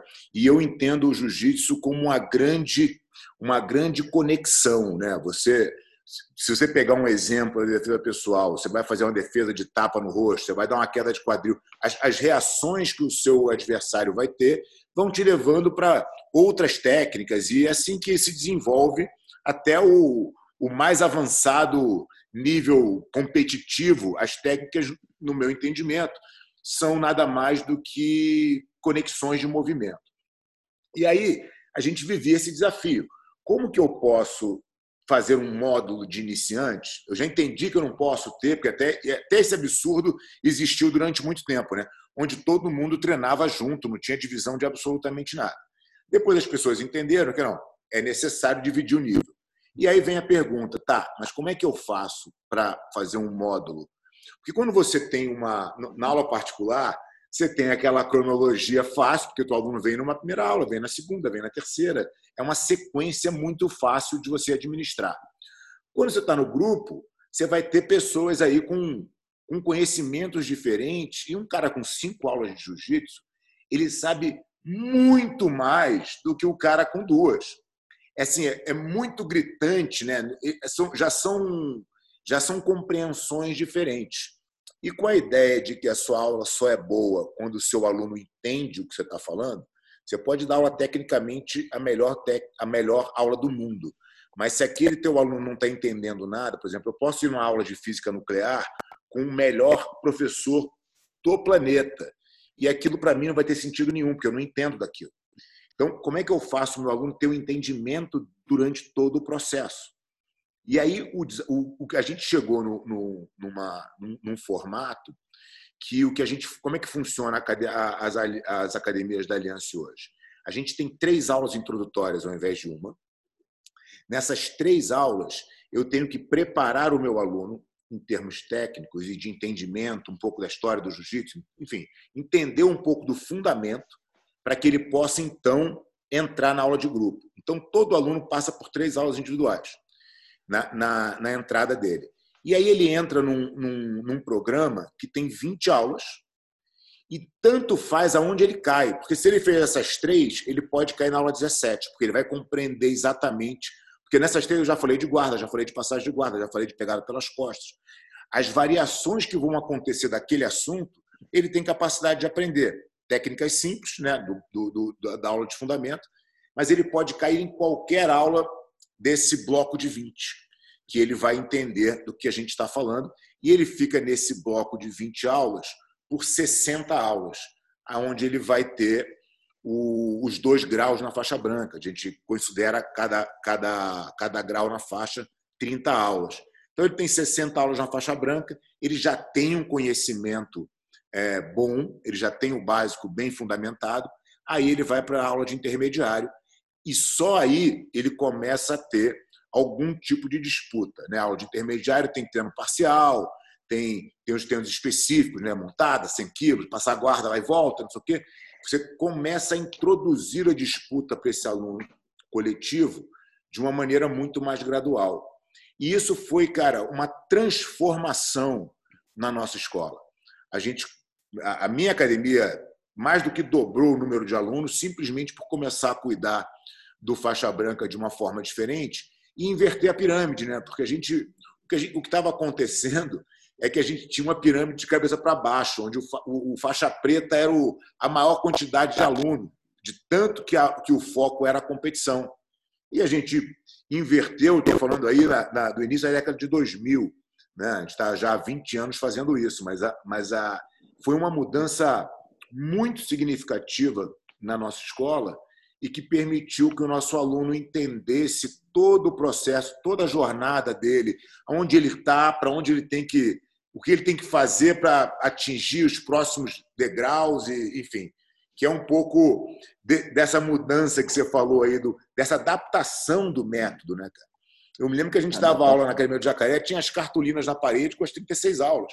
E a gente seguia ali e eu falei, bom, mas isso não dá, porque o cara vem, tem um cara da quinta e um cara da primeira hoje. Como é que faz? A gente tem que achar uma outra forma, de cuidar da metodologia. E isso, sem dúvida nenhuma, cara, foi o ponto mais importante, o ponto mais transformador, da escola que a gente conseguiu construir. Esse é o pulo do gato. Nós também, no final da década de 90, nós, a partir do momento que começamos a dar essa aula de defesa pessoal, que era a porta de entrada, que não tinha o treino, nós conseguíamos uma retenção muito maior. Porque o treino, principalmente no início, quando o aluno ainda não conhece o jiu-jitsu, ele afasta muito, o aluno. Ele amedronta, ele sente uma pressão que ele não está acostumado e acaba que o aluno desiste. Nunca vai dizer por quê. Sim, ele não vai dizer, eu estou desistindo. Por mais que você estude a saída dos alunos para tentar entender onde está a falha do processo, a verdade dificilmente você vai conseguir atingir, Uma coisa que a gente percebeu, Pedrinho, nessa avaliação, e isso é uma coisa muito importante das pessoas, dos donos de academia principalmente entenderem, é que as suas respostas, normalmente, elas estão nos seus desistentes. Quem saiu da tua academia? Por que saiu? Se está todo mundo saindo com 5 meses de prática, alguma coisa está acontecendo tecnicamente naquele momento ali que você tem que corrigir. Exato. E quando você corrige tudo isso, cara, você vai ter logo aquela tua taxa de churn, de cancelamento ali, que o ideal é que ela seja totalmente espalhada nos teus alunos, para que não tenha um motivo identificado. Porque teu aluno, de fato, nunca vai te falar por que ele está saindo. Ele vai simplesmente sair. E o jiu-jitsu expulsou tanta gente, né? Eu fico pensando assim, desde a década de 90, cara, o jiu-jitsu expulsou milhares e milhares de pessoas das mais diversas formas. E isso uma tem vez que estava acabar, chegando né? aqui no... Exato. Uma vez eu estava chegando aqui nos Estados Unidos, ali na imigração, e aí eu, né, na época eu acho que eu tinha um visto de trabalho com jiu-jitsu, ele falou, jiu-jitsu, legal. Eu falei, poxa, vem na academia, dei meu cartão para ele. Ele falou, não, jiu-jitsu não. Eu falei, por quê? Ele falou, porque uma vez um brasileiro veio dar aula aqui na nossa, né, no nosso escritório, aqui na nossa central, e eu me machuquei, então não é para mim, não. Aí eu pensei, puxa vida, meu Deus, agora um cara desse não volta mais. Eu posso dar a explicação que for, ele não vai voltar mais. Então, esse cuidado que nós temos que ter, porque o jiu-jitsu tem muita questão da eficiência, que é inerente ao nosso jiu-jitsu, a questão de você ter que provar, a questão de ter que funcionar, não pode ser uma coisa que não seja realística. Isso é fundamental, a gente tem que preservar isso sempre. Mas tem que haver um equilíbrio, tem que haver uma pedagogia, porque se você já coloca o aluno sem o preparo necessário para se degladiar desde o início, você vai não só perdê-lo, mas como ele vai dizer para as outras pessoas que é muito difícil, que machuca, que você ali vai estar dando um tiro no próprio pé. O que acontece, né, Pedrinho, é que assim, e aí a gente não pode... O cara que aprendeu desse jeito, e esse que é o meu ponto dos sobreviventes da década de 90, porque hoje são os profissionais que dão aula, são as pessoas que foram formadas nessa fase. E elas aprenderam desse jeito. E é o único jeito que elas conhecem. E aí que é o ponto, porque elas precisam quebrar uma barreira, né, cara? De falar, pô, também não é porque eu aprendi assim que essa é a melhor maneira. Tem que olhar exemplos de sucesso. Né? Eu acho que por isso que, de novo, voltando para a tecla do compartilhamento, por isso que a gente tem que compartilhar. Eu compartilho totalmente da tua... uso bastante essa frase de quando a maré sobe, todos os barcos sobem. Acho que o pior inimigo para o jiu-jitsu é o próprio jiu-jitsu mal ensinado. É esse que traumatiza o cara, né? Esse que faz o cara não querer de jeito nenhum, e não quer ele, não quer a mulher dele, não quer o filho, não quer ninguém que esteja em volta dele. A propaganda negativa, infelizmente, ela é mais forte do que a positiva. Então, quando tem alguém oferecendo um jiu-jitsu que ele entende, porque ele aprendeu da forma errada e não teve o entendimento da filosofia e acha que o jiu-jitsu é feito para o casca grossa e que aquele cara não é para fazer jiu-jitsu, ele está fazendo um grande desserviço, né? Isso. E a gente tem que realmente ajudar esse cara a mudar a cabeça. Meu pai, na década de 90, escreveu um artigo para o Jornal do Brasil, na época ali que você lembra que havia um problema muito grande dentro do jiu-jitsu, na imprensa, briga de rua, pit boy, né? Aquilo ali foi um problema grave dentro do processo evolutivo do jiu-jitsu. E o meu pai ali falou do perigo da apologia ao casca-grossa, como ele chamava, né? A glorificação do casca-grossa. Quer dizer, se o cara é campeão, não interessa se ele é mau caráter, não interessa se ele é estuprador, não interessa se ele não tem moral, ele é o cara. E o jiu-jitsu não é isso. Claro que você ser campeão é importante, mas você tem que ser um modelo. É uma arte marcial. Né? Se no esporte já é importante o campeão ser um modelo, imagina no jiu-jitsu, que é uma arma. Que nós estamos dando ao praticante uma arma que ele pode usar para o bem ou para o mal. Então, nós não podemos glorificar só o campeão. Temos que glorificar as virtudes. E quando nós começamos a ir por esse lado da defesa pessoal, como a defesa pessoal dentro do jiu-jitsu era vista como uma coisa para o iniciante, quase como um kata, por muitos até que não aprenderam, havia esse preconceito contra a gente. Eles nunca levaram um arranhão na cara, nunca foram a massagem, nunca treinaram, é mamãezada, é não sei o quê. Não entendendo que o jiu-jitsu é um só, né? Que nós crescemos dentro da Academia Gracie. Quem eram meus parceiros de treino na Academia Gracie?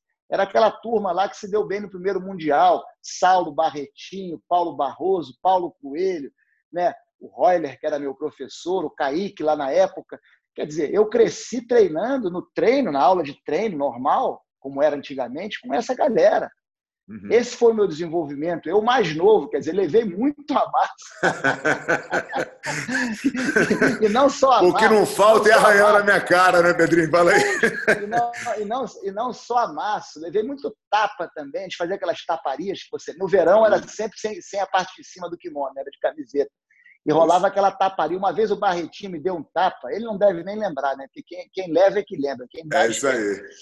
A mão dele ficou nas minhas costas, ele tem uma mão grande, a mão dele ficou nas minhas costas assim, uma semana.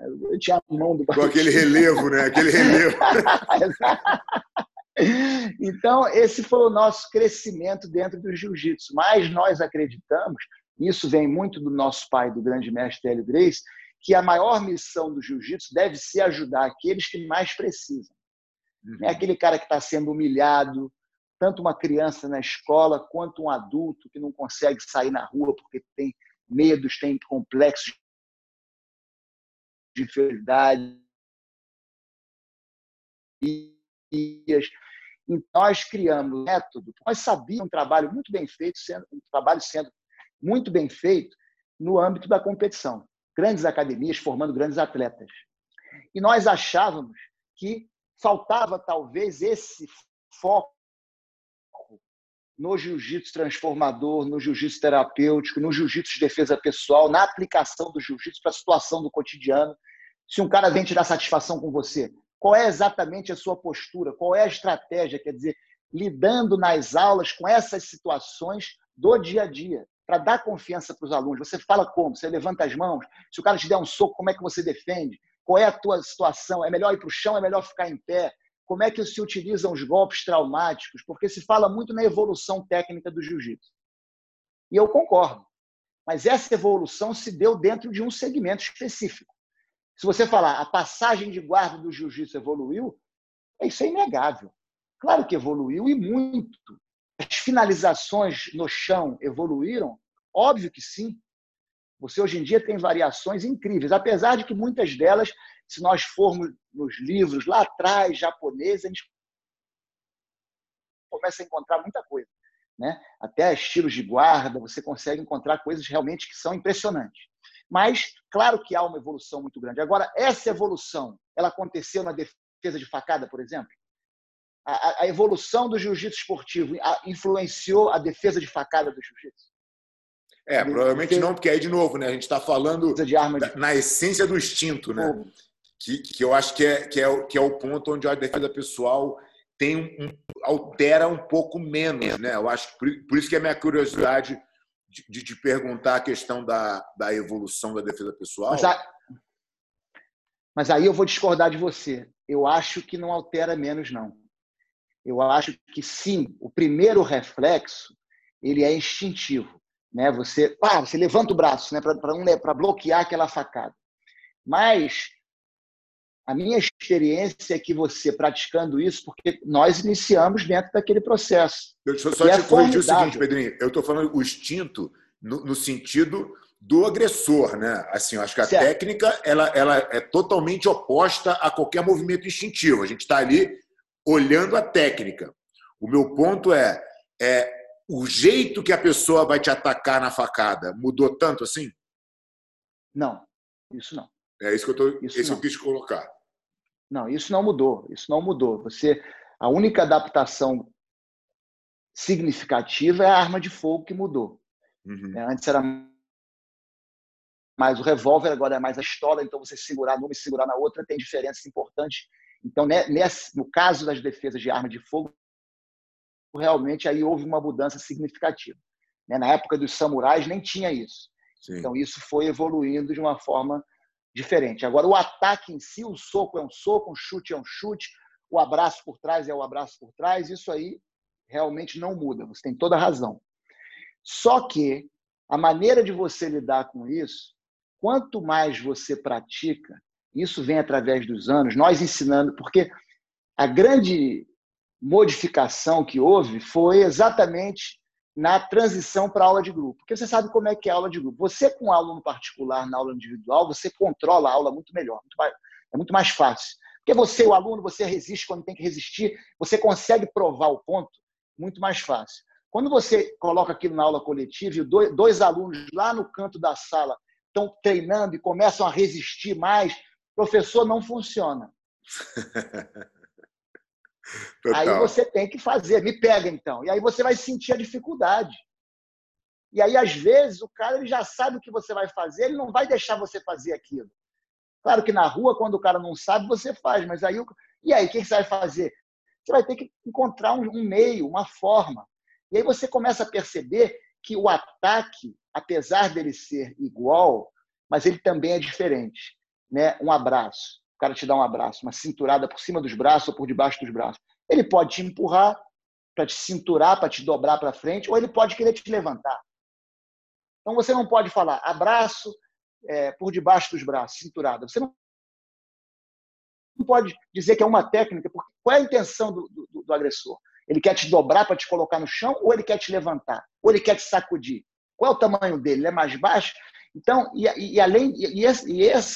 esses são os fatores que eu consigo explicar. Mas há os fatores que você não consegue nem perceber. Porque é o feeling, você sente.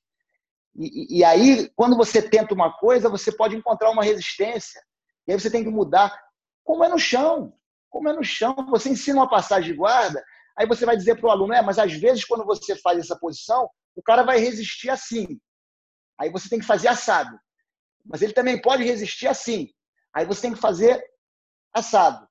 Você vai dando a ele as alternativas. Na defesa pessoal não é diferente. Agora, para você chegar nesse grau, você tem que praticar isso da mesma forma que você pratica o chão. Claro que há diferenças, certos golpes, certas chaves você não pode fazer com 100% de realismo, porque você vai machucar o braço, né? Não há o espaço para negociação como há no chão, você segurar o cara e dizer, vamos conversar, tudo bem. Mas, quando você começa a praticar isso com resistência de uma forma mais dinâmica, abre um campo totalmente novo, que aí realmente você consegue fazer muito mais a conexão com a luta de chão do que quando a defesa pessoal é feita de uma forma mais estática. Agora, novamente, não é uma crítica à defesa pessoal estática e nem eu estou dizendo que isso representa uma evolução no sentido de que, não, hoje a nossa defesa pessoal é melhor do que a que foi feita antes. Não, não é isso que eu estou dizendo. Eu estou dizendo que são estágios de aprendizado. Pedrinho, mas é o que a gente falou, né? Assim, acho que tudo está em evolução. Então, durante muitos anos, eu sentia que a defesa era ensinada só do grau básico. Então, eu acho que está tudo numa grande evolução, né? Então, quando você treina, e você botou um ponto que realmente é o que prova a evolução. O cara sabe o que você vai fazer e o aluno já se protege, né? Tem uma passagem muito engraçada do grande mestre Hélio Gracie. Ele estava demonstrando uma técnica e o Tunico Bambu, Tunicão, ele dava aula junto com o Jacaré. Ele era auxiliar do Jacaré na nossa academia. E ele era aluno da Academia Gracie, coisa e tal, estava ali. O mestre Hélio foi mostrar uma técnica, um abraço por trás, uma defesa, e ele segurou o mestre Hélio. O mestre Hélio foi abaixar para pegar o pé dele, ele deu um passo para o lado, de sacanagem, para dificultar. O mestre Hélio levantou dele uma calcanhada, mas pegou no meio do saco do Tunicão. Adaptação instantânea. Falou, você quer me sacanear na frente de todo mundo? Então toma aqui, ó. Mas esse tipo de situação é exatamente isso. Você tem que adaptar. Isso é evolução, né? Quanto mais situações diferentes os alunos te colocam, mais novas saídas você vai ter para aquilo. E isso vai se assemelhando um pouco ao que acontece nas técnicas de jiu-jitsu, né? Assim que evolui. Então, você não consegue passar a guarda de um jeito, você descobre outro, entendeu? Então, você imagina, desde 1998, 99, a gente fazendo isso praticamente todos os dias, já se vão aí 21 anos, você imagina o entendimento que nós conseguimos alcançar desses movimentos. E como eu te falei também, toda essa questão do trabalho com a polícia, com as Forças Armadas, com a Marinha, né, e com o Exército aqui nos Estados Unidos, e a necessidade de você ter que provar certas situações. Uma vez eu estava dando uma aula o exército em Fort Campbell, em Kentucky. Estava lá sozinho, um grupo de 80 soldados. Aí eu estou dando aula, ensinando a defesa de gravata no chão, aquela primeira que você coloca o antebraço, tal, passa a perna. Aí eu vejo do canto do meu olho assim entrar uma pessoa que todo mundo começa a meio que prestar atenção, Mark Coleman. Aí ele entrou e ele, como eu estava no meio da explicação técnica do golpe, ele foi respeitoso. Ele parou no canto do tatame e, tipo assim, falou, vamos prestar atenção ali que o professor está explicando. Aí eu explicando e tal. Aí, aquele reflexo, né, quando a gente termina de ensinar o golpe, alguma pergunta, ele falou, posso testar? Eu falei, meu Deus. O que eu vou falar? Eu falar que não? Eu falei, por favor, claro. Eu pensando, meu Deus do céu. Porque não só o cara é o grande campeão de MMA que a gente conhece, mas a especialidade dele era essa gravata. Né? Então, ele veio se aproximando assim, eu me coloquei deitado. Quando o braço dele, a mão dele começou a entrar embaixo do meu pescoço, eu meti o braço, passei a perna rápido na cara dele, né? Não deixei ele me pegar, fiz rápido.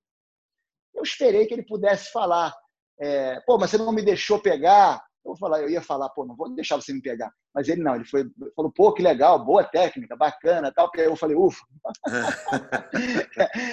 Foi muito bacana, muito, muito simpático. E aí depois ele tinha sido contratado, inclusive, para assinar autógrafo para os soldados e tal. Eles tinham me levado lá para dar aula e convidaram o Mark Coleman para fazer lá uma tarde de autógrafos e ele foi muito, muito bacana. Muito legal. Mas é essa confiança que nós temos que ter e esse entendimento do limite da técnica também, até onde funciona, não funciona, você conhecer para poder colocar aquilo à prova em qualquer tipo de situação. E, poxa, esse foi o maior teste que eu tive, né? O Mark Coleman querer testar uma saída de gravata. Agora, Pedrinho, você acha que é incompatível, porque eu gosto de entender o jiu-jitsu do início, como a gente falou lá, na defesa pessoal, acho que é o primeiro contato que o aluno deve ter, até o high-end do esporte, onde a técnica foi ultra testada e, enfim, com todas as suas variações possíveis e todas as suas diferenças aí de acordo com cada perfil de atleta, enfim. Você acha incompatível você ter as duas coisas? Por que não o jiu-jitsu trabalhar no sentido das escolas terem um jiu-jitsu? Você acha que é muita coisa que tem que realmente desmembrar e cada um se especializar num setor? Ou você acha que dá para as academias entregarem um jiu-jitsu completo desde o início da sua filosofia, enfim, de toda a parte psicológica, pedagógica, até o final do high-end da competição? Como é que você vê essa equação, né? Uma boa pergunta. Eu responderia fazendo o seguinte questionamento. Por que esses aspectos tão interessantes e tão maravilhosos do jiu-jitsu, defesa pessoal, né? Você saber defender um ataque de faca, de arma, e nós sabemos a eficiência disso dentro do jiu-jitsu. A parte filosófica, que é tão importante, os golpes traumáticos do jiu-jitsu, pouca gente sabe. O Hélio Gracie era perito em chute, chutava alto, teve uma luta de vale tudo, né? Ele fez poucas lutas de vale tudo. Uma foi com o Dudu, em 35, que era um lutador de luta livre, maior do que ele. A luta foi para o chão, ele ficou com o Dudu na guarda, foi uma luta violentíssima, ele dizia que é a luta mais violenta que ele teve. E ele não conseguiu vencer o Dudu no chão. O Dudu era de luta livre, na época luta livre com finalização, com tudo. Catcher's camp, que eles chamavam na época. E aí os dois ficaram em pé e ele ganhou com chute. Deu um chute na cara do Dudu, o Dudu cuspiu 2 dentes, depois deu um pisão no baço que o Dudu arriou. Então ele tinha essa habilidade dos golpes traumáticos, treinava boxe com campeões de boxe. Carson também, lutador completo, a parte de queda. Então a pergunta é, por que isso se perdeu? Por quê? A minha resposta, né, eu tentaria responder essa pergunta, eu acho que isso aí precisaria de um grande debate, não sou eu que vou poder aqui responder, mas eu humildemente coloco a minha interpretação dos fatos, é a seguinte, é que o ser humano é um bicho competitivo. Ele quer vencer. Você bota uma mesa de ping-pong que ele quer ganhar. Isso se torna prioridade. Então, quando você cria a federação, que no início tinha um objetivo recreativo, né? Por que o Hélio Gracie liderou esse movimento? O judô se tornou oficial. Quer dizer, e o judô realmente estava tentando acabar com o jiu-jitsu. Eles queriam engolir o jiu-jitsu, porque no mundo inteiro o jiu-jitsu virou judô. E eles não queriam que o jiu-jitsu ficasse separado no Brasil. Então havia esse esforço no Brasil. E eles, bravamente, irmãos Carlos e Hélio Gracie, resistiram a isso. Se não fosse os dois, teria se tornado judô, né? Então, eles tiveram que formar a federação porque eles acharam que era a única maneira de salvar o jiu-jitsu. E tem uma entrevista que o Hélio Gracie deu, acho que até para aquele Alexandre Frota, há muitos anos atrás, onde ele diz o seguinte, ele diz, eu não podia formar uma federação de briga, então eu formei uma federação de esporte. Então você vê que aquilo ali realmente não era, vamos dizer assim, a praia dele, não era dele, mas ele liderou aquele movimento. E o interessante é que todos os filhos dele nasceram nessa época, ou eram crianças, ou eram adolescentes, mas todos nasceram nessa época e foram criados aí nesse processo. Mas existe toda uma história anterior a isso, né? Mas com esse processo aí entrou a competitividade, até ele próprio, de querer ver os filhos vencerem, e isso teve um resultado muito positivo para o jiu-jitsu. Mas uma das sequências, que eu acho que é natural do ser humano, é que quando você quer vencer, você coloca todo o teu foco naquilo. E aí, aos pouquinhos, você começa a perder o foco em tudo aquilo que realmente não vai te ajudar a ganhar aquele campeonato. Então, a defesa de faca para um competidor não é a coisa mais importante, né? E hoje em dia, a competição de jiu-jitsu está tão especializada, é uma coisa tão formidável, você tem ali uma técnica tão apurada, chegou num nível tão alto de competição, com tantas pessoas no mundo inteiro estudando isso, que realmente você não pode achar que você vai chegar ali e ganhar. Não, você tem que estudar, você tem que se dedicar àquilo. E fica difícil de você realmente... Sabe que uma vez, um aluno, um ex-jogador da NBA, começou a fazer aula comigo aqui em Miami. Ele tinha sido um jogador do Miami Heat, de vários outros times. E eu falei para ele, poxa, e ele trabalhava como comentarista, ainda trabalha como comentarista da NBA na televisão. E eu falei, poxa, você não consegue convencer uns jogadores aí, aqui do Miami Heat, a vir treinar comigo? Ele falou, Pedrinho, impossível. Não vai rolar. Porque os caras, enquanto eles são jogadores, eles estão totalmente focados no esporte dele. Eles fazem... 24 horas não é suficiente no dia para eles conseguirem chegar no topo. Então, a não ser que eles achem que o teu jiu-jitsu vai ajudar eles no esporte deles, eles não vão vir aqui aprender defesa pessoal. Depois que eles se aposentarem, ok. Mas antes, não. Então, eu só estou dizendo que realmente essa é a dificuldade. E essa é uma das razões, talvez, que essas outras áreas do jiu-jitsu tão maravilhosas tenham sido um pouco negligenciadas com o passar do tempo. Eu não estou respondendo que não para a sua pergunta. Eu não estou dizendo que é impossível. Mas nós, na Valente Brothers, nós observamos o foco de outras academias na competição e aquelas que realmente estavam 100% focadas na competição, como que elas conseguiram atingir um alto grau de sucesso dentro desse universo. Então, nós pensamos, será que se nós fizermos o mesmo dentro do campo pessoal, do jiu-jitsu filosófico, nós não vamos também conseguir esse alto grau de performance? Nós achamos que sim. Agora, isso não quer dizer que nós não tenhamos o maior respeito e a maior admiração pelas outras expressões do jiu-jitsu, porque o jiu-jitsu se permite diferentes expressões. Então, você tem a expressão esportiva, você tem a expressão de defesa pessoal, você tem a filosofia, você tem esses campos todos. Eles podem ser praticados ao mesmo tempo? Talvez. Né? Com que sucesso? Não sei. Isso são perguntas que devem ser feitas e discussões que são importantes dentro da nossa comunidade. Mas nós estamos aqui para dar nossa contribuição dentro de um trabalho que nós já temos feito há muitos anos, não só na parte de defesa pessoal, mas no estudo da história do jiu-jitsu, que é muito importante. Acho que isso é uma outra conversa também profunda.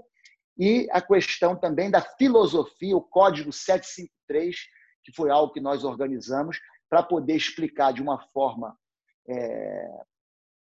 forma simples e organizada e profunda, simples e profunda ao mesmo tempo, a filosofia do jiu-jitsu, tanto para o benefício espiritual, para o benefício mental e para o benefício físico, porque o jiu-jitsu sempre foi sinônimo de saúde. O Carlos Gracie entendia isso muito bem, né? Ele foi um visionário e ele aprendeu isso com o Conde Coma. O Conde Coma já falava em alimentação e dizia que isso era parte do jiu-jitsu, a filosofia era parte do jiu-jitsu. Então, isso sempre esteve ligado ao jiu-jitsu. Então, nós não podemos desmembrar o jiu-jitsu. O jiu-jitsu é um só. Ele tem diversas expressões. E nós estamos aqui para dar nossa contribuição no que nós consideramos ser a nossa especialidade. Eu acho que você colocou muito bem, e eu concordo totalmente com você na questão onde você disse que o competidor hoje, e você exemplificou com a questão da NBA, de fato, ele briga pelo detalhe, né? Tudo muito equilibrado, tudo muito alto nível. Qualquer tempo que você tira o teu foco para fazer outra coisa, você está realmente se tornando vulnerável ali, porque o teu adversário provavelmente está se dedicando mais e o resultado, nesse sentido, tende a ir para o lado dele. Então, as pessoas se focam e treinam aquilo especificamente. Eu não vejo como ser diferente se você quer ser campeão de jiu-jitsu. Mas ser campeão de jiu-jitsu, simplesmente, não o simplesmente no sentido nada pejorativo, porque para mim é uma coisa, é um feito enorme, mas se você pensa em viver de jiu-jitsu, você tem que ir além disso, né? Você quer ser um professor, você vai ter que entender defesa pessoal, você vai ter que ter uma escola que te ensinou isso. Se você quer aprender a administrar a academia, você vai ter que estudar, você vai ter que simplesmente fazer uma coisa, botar a tua energia totalmente ali, não é a resposta, porque... E aí? E quando acabar a tua carreira com 30 e poucos anos, você vai fazer o quê? Você tem que, de alguma maneira, fazer alguma coisa paralela para se preparar para a continuidade da sua vida, que vai ser muito maior do que o seu tempo de atleta, né? Então, o que vai ser... Mas o que eu queria... O meu ponto é o seguinte: as academias, e essa é a forma que eu entendo, né? Por isso que eu queria ouvir tua opinião. Eu acho que as academias de jiu-jitsu, elas deveriam, entendendo que a competição ela é 3% do número de praticantes de jiu-jitsu no mundo, então, assim, 3% praticam. Então, se você fizer uma academia focada na competição, dificilmente você vai conseguir sobreviver muito tempo, porque é pouca gente, é alto nível, e esses atletas, obviamente, querem ali ganhar dinheiro com jiu-jitsu em algum ponto da vida, não suportar a academia. Então, essa conta não funciona muito bem, né? Então, eu entendo que as academias de jiu-jitsu deveriam ter uma divisão de níveis de tal forma que ela pudesse atender esse aluno, como vocês fazem com excelência, que vai buscar a defesa pessoal, que quer o bem-estar, que quer a filosofia, que quer esse equilíbrio, né? Quer entender o jiu-jitsu na essência, na história, e, ao mesmo tempo, ter um pedaço lá que... A nossa academia hoje oferece 550 aulas por mês. 20 são de competição. E, mesmo assim, nós somos a equipe 12 vezes campeã do mundo, a equipe que mais ganhou na história. Você não precisa botar teu foco todo na competição para tê-la, e tê-la com excelência. Eu não considero... Eu já falo, Aliança é equipe de competição. Eu falo, não. A Aliança é uma escola de jiu-jitsu. A gente tenta ensinar todo mundo, porque eu entendo que todo mundo pode praticar e todo mundo pode se beneficiar da prática do jiu-jitsu, né?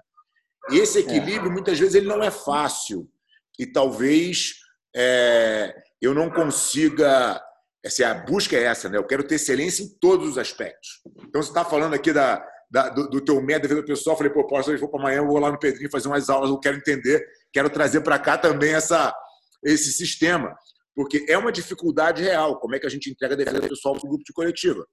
Né? Se já tem a resposta pronta aí, eu vou conhecer. Não, mas exato, mas é isso, mas aí que está, igual o presidente da República, ele tem os ministros, né? Cada um na sua especialidade.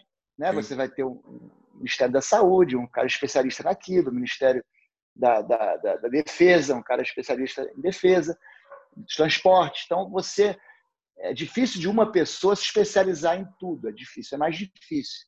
Mas você, dentro de uma organização, e aí fica uma ideia, talvez, para as grandes federações, a IBJJF, que eu sinto que se foca nessa parte de competição, mas também poder dar aos praticantes de jiu-jitsu e aos professores de jiu-jitsu, principalmente, outros entendimentos, outras expressões do jiu-jitsu. E uma coisa que eu acho que é muito importante, que você já falou 2 vezes durante essa nossa conversa, é essa questão do competidor muitas vezes achar que, por ele ser um grande campeão, automaticamente ele vai ter uma academia de grande sucesso. E isso não acontece. Da mesma maneira que eu, como professor, não posso ter a pretensão de, na minha estante, ter uma medalha de campeão mundial de jiu-jitsu. Não vou ter. Eu posso ter a maior academia do mundo, ser o maior professor do mundo, eu não vou ter uma medalha de ouro de um campeonato da IBJJF por eu ser um bom professor. Da mesma maneira, um grande campeão da IBJJF, por ser um grande campeão, não vai ter uma academia bem-sucedida como nós temos. Então, uma coisa é uma coisa e outra coisa é outra coisa. Eu não posso querer ter os louros do campeão de jiu-jitsu, mas o campeão de jiu-jitsu também não pode querer ter os louros de um grande professor que tenha uma grande academia. Eu acho que são 2 coisas. Nós, meus irmãos e eu, nos propusemos, desde o início, a essa missão de sermos os melhores professores de jiu-jitsu que esteja ao nosso alcance, que estivesse ao nosso alcance. Essa foi sempre a nossa missão. Professor de jiu-jitsu. Eu queria ser o maior professor de jiu-jitsu. Isso foi sempre o meu objetivo. E, com isso, eu consegui, modestamente aqui, juntamente com meus irmãos, ter uma academia bem-sucedida e começar um movimento de jiu-jitsu para uma expressão que não estava sendo muito feita. Estava sendo feita, não vou dizer que nós éramos os únicos, mas, como você pode falar aqui, era uma expressão que estava bem adormecida. Vamos dizer mesmo, assim. Então, esse trabalho, eu tenho muita admiração. Pode falar. Eu tenho muita admiração por esse trabalho que você está fazendo, porque você, como um grande campeão, porque o que eu estou dizendo não é que você pode ser um grande campeão e também se transformar num grande professor. Né? Pode fazer as 2 coisas. E você, como um grande campeão, eu te acompanhei na tua carreira, né? Assistindo suas lutas, sempre tive grande admiração. Sempre que eu falo sobre para os meus alunos sobre o pequeno poder lutar com o forte, eu cito aquela sua luta com o Mark Kerr, que eu considero um marco dentro da história do jiu-jitsu, né? Tanto aquela luta quanto a do Murilo Bustamante com o Tom Erickson e o Royce contra o Severn, e o Minotauro com o Bob Sapp. Né? Eu acho essas 4 lutas emblemáticas. Né? Você com o Kerr, o Murilo com o Tom Erickson, o Royce com o Severn e o Minotauro com o Bob Sapp. Porque realmente ali você vê a essência da luta de chão do jiu-jitsu. Né? E não é nem ganhar, porque a pessoa com essa coisa da competição pensa em ganhar. Não, é sobreviver. Jiu-jitsu é você não perder. Então, você entrar num ringue com um cara daquele tamanho, muito maior do que você, lutador experiente, numa época que o pessoal já não era mais bobo, estava sabendo jiu-jitsu já, os wrestlers todos já sabiam, já conheciam o triângulo, já conheciam a chave de braço, e você conseguir resistir a ele durante 35 minutos naquele estádio ali, sob aquelas condições, é uma coisa absolutamente incrível e só o jiu-jitsu salva numa situação daquela. Fato, né? Isso é um fato. Então, esses exemplos são fantásticos e fundamentais e merecem o nosso aplauso, né? E aí é que entra o meu interesse do jiu-jitsu. É como que o jiu-jitsu pode evoluir ali, naquele momento, com aquele cara, e você sentiu isso na sua pele, então você sabe o que funciona e o que não funciona ali. Qual é a evolução que realmente vai ter um efeito para mim naquela posição, naquela situação. Então, a minha visão do jiu-jitsu é essa, e dentro dessa evolução maravilhosa que houve, você sabe que algumas se aplicam e outras não. Sem dúvida. Né? Você tocou num ponto, Pedrinho. São expressões do jiu-jitsu diferentes. Você tocou num ponto da IBJJF, que eu acho que é legal a gente mencionar aqui.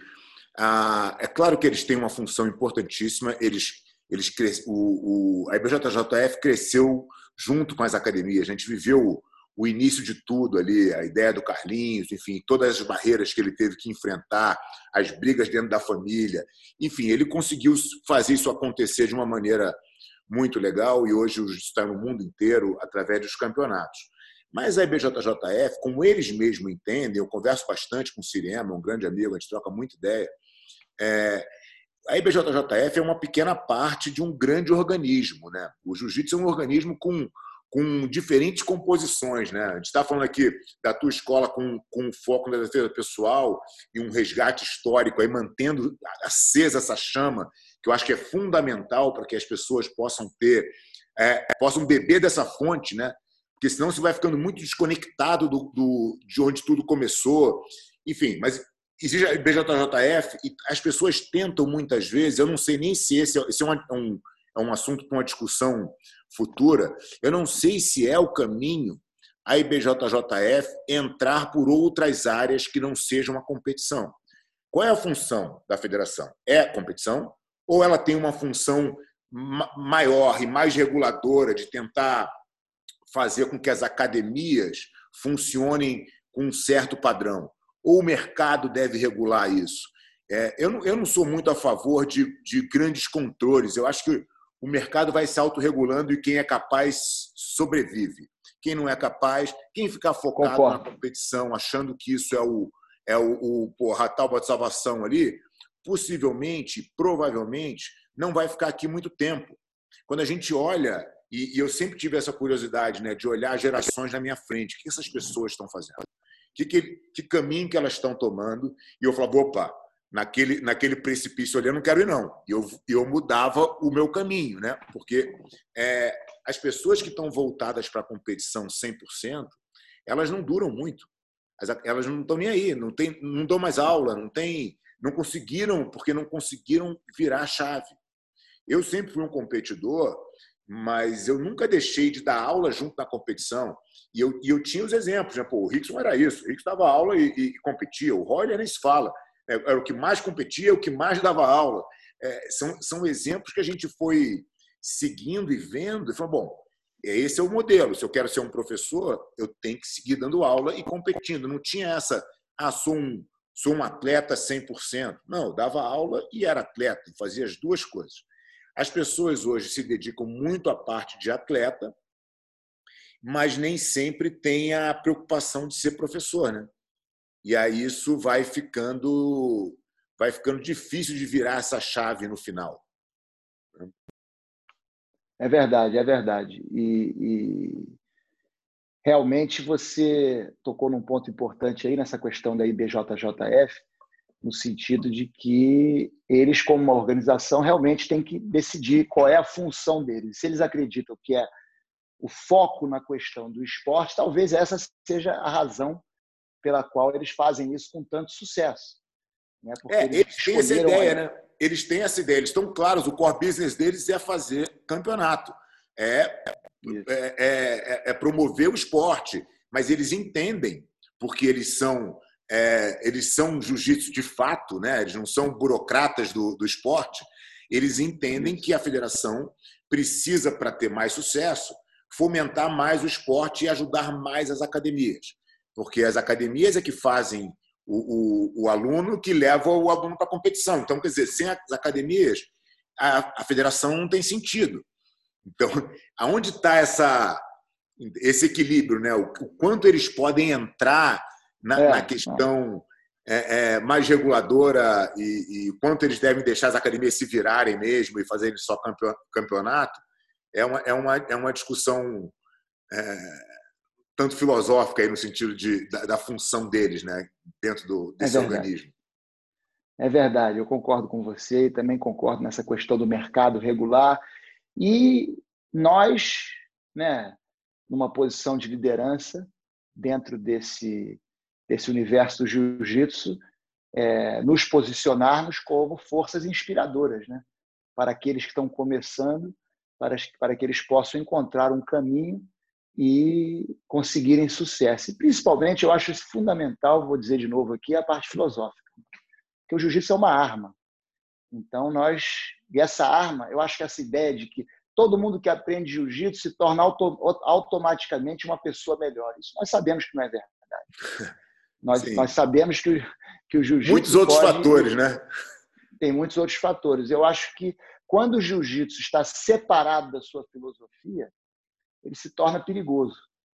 Então, eu acho que o professor de jiu-jitsu tem a obrigação de passar para o aluno, não só através do exemplo, mas através da aula mesmo, valores morais, a benevolência, o respeito, a disciplina, né, a lealdade, tudo isso tem que estar sempre atrelado ao ensinamento do jiu-jitsu. Eu acho que uma coisa importante nessa conversa, né, existe muito a questão do old school versus new school, e eu acho que dentro disso a coisa mais importante é o respeito àqueles que vieram antes de nós. Sem dúvida. Infelizmente, eu acho que no jiu-jitsu existe uma cultura de querer colocar para baixo o que veio antes, e eu acho essa autoafirmação desnecessária e até negativa para quem coloca dessa forma, né? Não, o que veio antes era um teco-teco e eu sou o supersônico. Isso não é legal. Eu tenho uma frase de Isaac Newton que eu gosto muito, que ele diz o seguinte: se nós podemos ver mais longe, é porque estamos de pé nos ombros de gigantes. Esses gigantes foram os que vieram antes de nós. Conde Coma, Carlos Gracie, Hélio Gracie, olha que história maravilhosa que nós temos antes de nós. Claro que cada um viveu a sua época, cada um fez o melhor dentro das ferramentas que possuía, dentro daquela época, e nos deu a possibilidade de chegar mais longe, dentro do que nós aprendemos com eles. Então, eu acho que nós temos que aprender a valorizar a nossa história, a levantar a nossa história, a falar bem daqueles que vieram antes, né? Entender a questão japonesa. Você lembra que no Brasil, quando você começou, quando eu comecei, nós não falávamos em jiu-jitsu brasileiro ou de jiu-jitsu grego, era jiu-jitsu. Sim.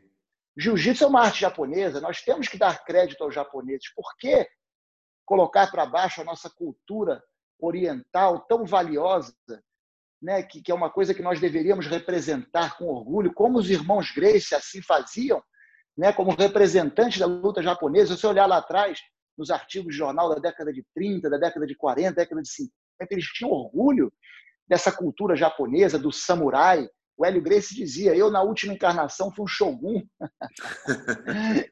Então, isso é importante. O Conde Coma, a história toda do jiu-jitsu. Sabe que o presidente dos Estados Unidos, o Teddy Roosevelt, fazia jiu-jitsu dentro da Casa Branca. Jiu-jitsu mesmo. Nós temos que nos orgulhar dessa história. Carlos e Hélio Gracie, os que vieram antes de nós, os nossos professores, os nossos mestres, e assim os nossos alunos também vão falar da gente. Sim. Porque se a gente coloca para baixo o que veio... Sabe o que eu acho, Pedrinho? Assim, eu concordo plenamente. Eu acho que o respeito aos que vieram antes é fundamental. O respeito à nossa história, até porque se a gente está aqui hoje e tem condição de desenvolver alguma coisa, é algo que já foi criado e foi criado antes da gente, né? O ponto que essa discussão do old school com o new school, e aí eu sou muito confortável, porque eu estou muito mais para o old do que para o new, mas eu fico muito confortável de defender o novo também. O que eu acho que aconteceu, essa discussão começou, na verdade, não com os novos criticando os antigos. Eu acho que foi o inverso. Tá certo. Eu acho que existiu... Tá errado também. Existiu aqui uma... E aí você vai lembrar, as gerações que estão um pouco à nossa frente, eles não tinham jiu-jitsu como negócio, o jiu-jitsu não era uma realidade, né? Não existia mercado. Eles foram campeões de jiu-jitsu e tudo mais, e foram fazer outras coisas. Talvez a minha geração tenha sido a primeira. Eu me lembro de uma conversa com meu pai, onde ele falou: o que você vai fazer? Eu tinha 15 anos de idade. Eu falei: jiu-jitsu. Ele falou: pô, você sabe o tamanho desse mercado? Eu falei: não. Ele falou: mas olha, se você for bom o suficiente, sempre tem espaço. Então, só se concentre em ser bom. Se você quiser fazer isso mesmo, toca aí. Então, não tinha muito mercado na época. A gente foi a primeira geração que começou a olhar e começou a ter um certo sucesso. Aí, muitas dessas pessoas que já tinham parado o jiu-jitsu voltaram, porque ele falou: opa, existe sim um mercado que eu ajudei a construir, mas eu não aproveitei, então eu vou voltar agora para aproveitar. E aí eles chegaram e encontraram uma outra realidade técnica, uma outra realidade de academias, coisas e tal. E muitas vezes eles se sentiam impotentes, porque, de fato, o trem tinha passado. E aí começou uma guerra dizendo, não, esses caras não sabem nada porque eles não sabem defesa pessoal. Aí eles começam a usar a defesa pessoal como uma arma para agredir o cara que está fazendo dele lá, entendeu? Exato. E aí começa a ter uma volta e começa a ter... Aí os erros são de todos os lados, né? Aí vem de tudo. Tem gente que... Eu ia dizer...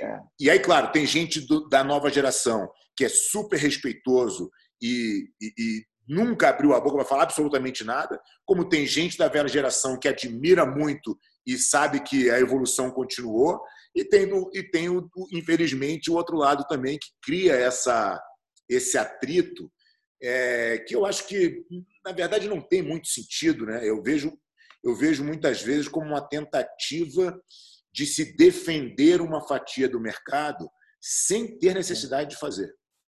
Concordo com você 100%. Faltou dizer isso, porque funciona dos dois lados. Também não concordo quando alguém da geração mais antiga critique os novos, né?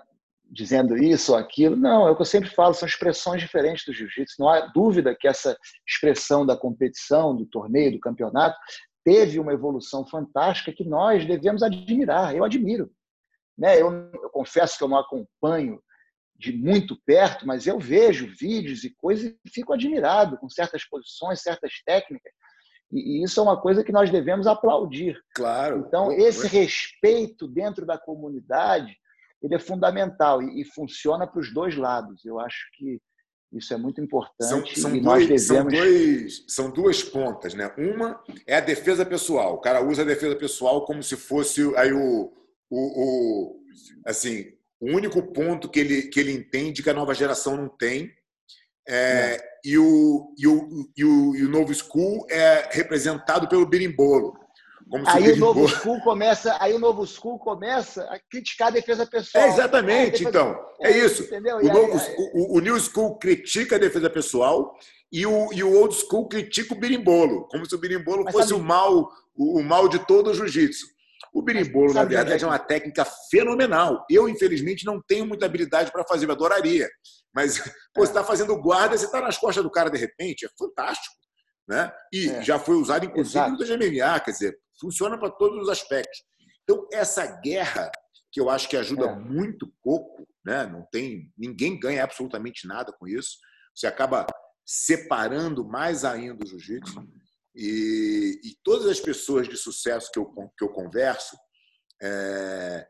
têm basicamente a mesma visão, que o jiu-jitsu é uma coisa só, que é uma evolução natural, que existem aí departamentos que você pode se especializar dentro desse grande organismo, e ninguém fala mal de ninguém, né, Pedrinho? Essa que é difícil você ver uma pessoa de sucesso falando mal de outra. Entendeu? Exatamente. E manter a positividade, que é uma das coisas mais importantes da filosofia do jiu-jitsu. E saber o seguinte, que a evolução ela é inerente ao ser humano. Então, a parte esportiva evoluiu. A parte de defesa pessoal evoluiu? Sim, dentro da nossa academia evoluiu, porque é o nosso foco. Sim. A evolução ela acontece. Agora, a principal evolução é a do nosso entendimento, porque eu considero o jiu-jitsu uma equação matemática. Né? Cálculo, máximos e mínimos, né? É o máximo de resultado com o mínimo de dispêndio de energia. Isso é o jiu-jitsu. Você pode aplicar isso para qualquer coisa, para descascar uma maçã, você dentro de uma competição para raspar o cara. Então, isso já é o jiu-jitsu. Eu não acho que o jiu-jitsu evolui, eu acho que o jiu-jitsu é perfeito. Nós, como praticantes de jiu-jitsu, nós evoluímos o nosso entendimento de jiu-jitsu e cada vez mais nos aproximamos dessa perfeição que nós conhecemos como jiu-jitsu. O conceito é perfeito, né? Você não precisa mudar o conceito, né? Com certeza. E a gente aplicando esse princípio em tudo que nós fazemos, entendendo a necessidade da competição. Muitas vezes as pessoas perguntam, mas vocês não competem? Claro que nós competimos. Como nós não competimos? Nós não vamos a campeonato, mas a competição é fundamental no jiu-jitsu. Você não pode evoluir no jiu-jitsu sem competir.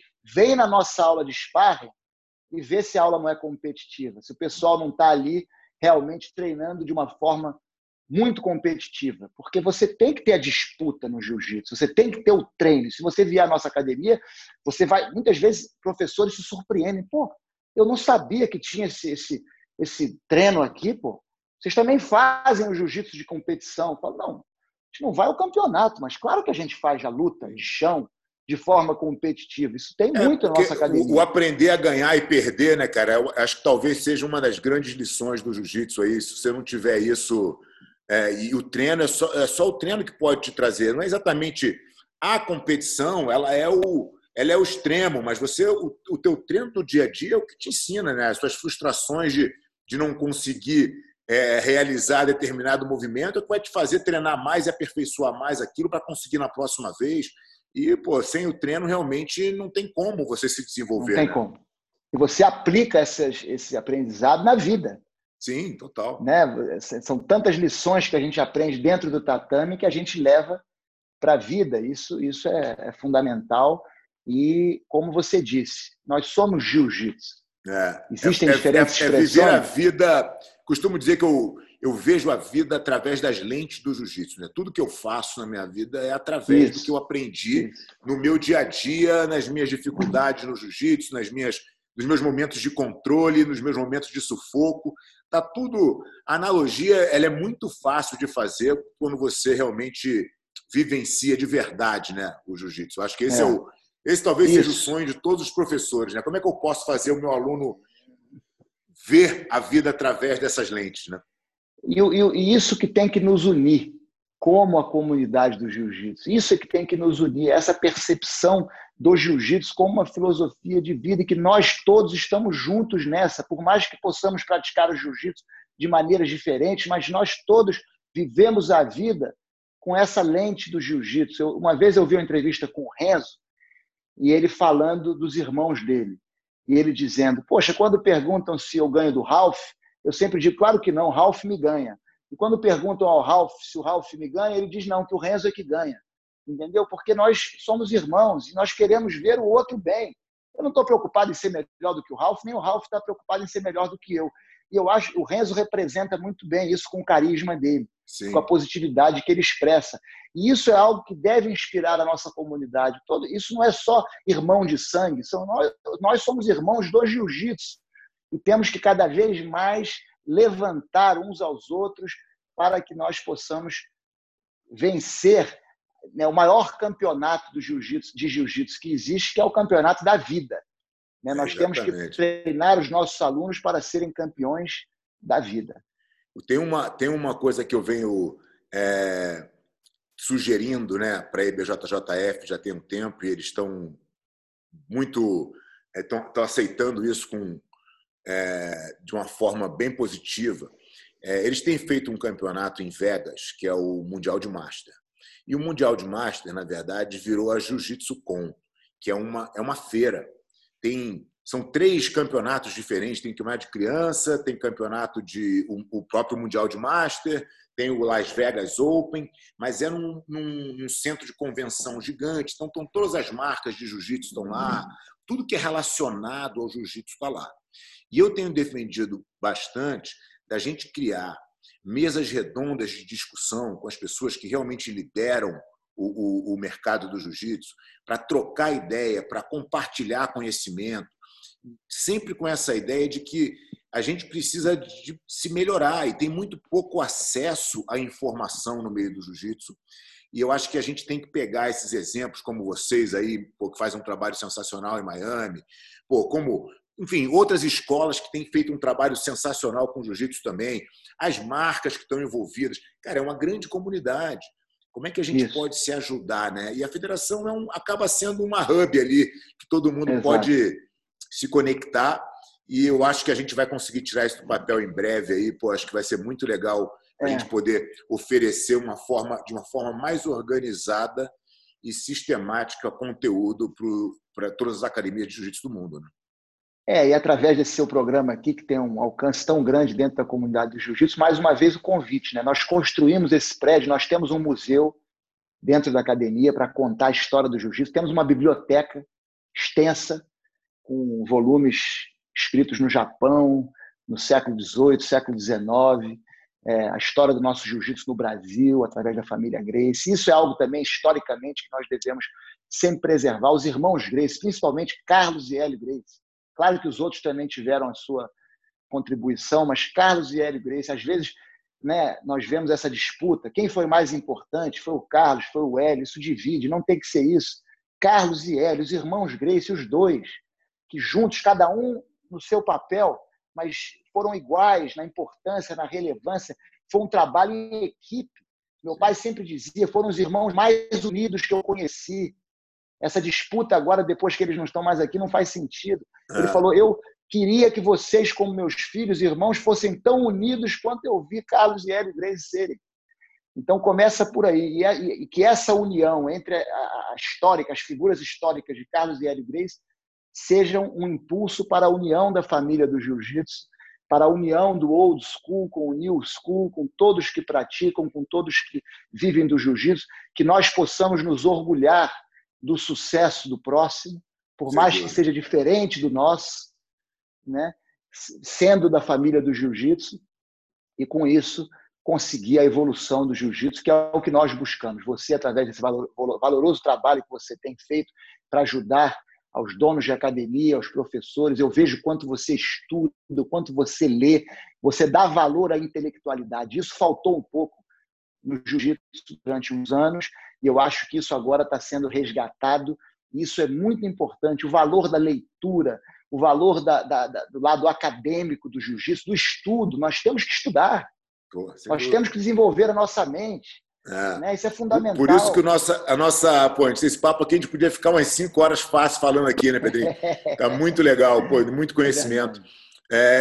Mas assim, a gente precisa terminar, e é sempre a última pergunta do back-to-back, é justamente sobre recomendações literárias, né? Eu acho que as pessoas têm que começar realmente a botar esse hábito da leitura nas suas vidas. Eu acho que é a melhor fonte de conhecimento que existe, né?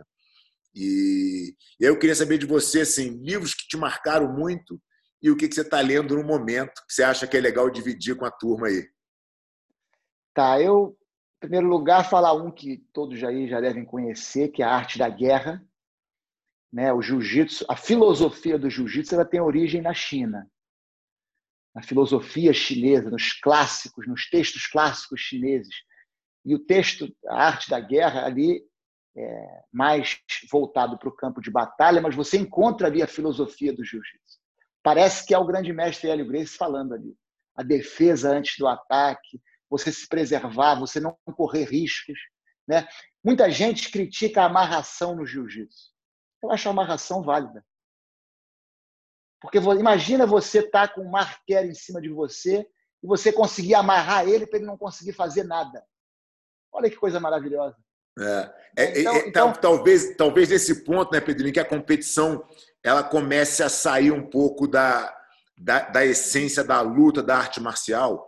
Tem um cuidado que está sempre em discussão quando se fala de mudança de regra na IBJJF, e eu acho que eles tomam um cuidado bem legal com relação a isso. Assim, tá bom, a gente tem que mudar a regra porque agora estão amarrando, né? A gente quer uma coisa dinâmica.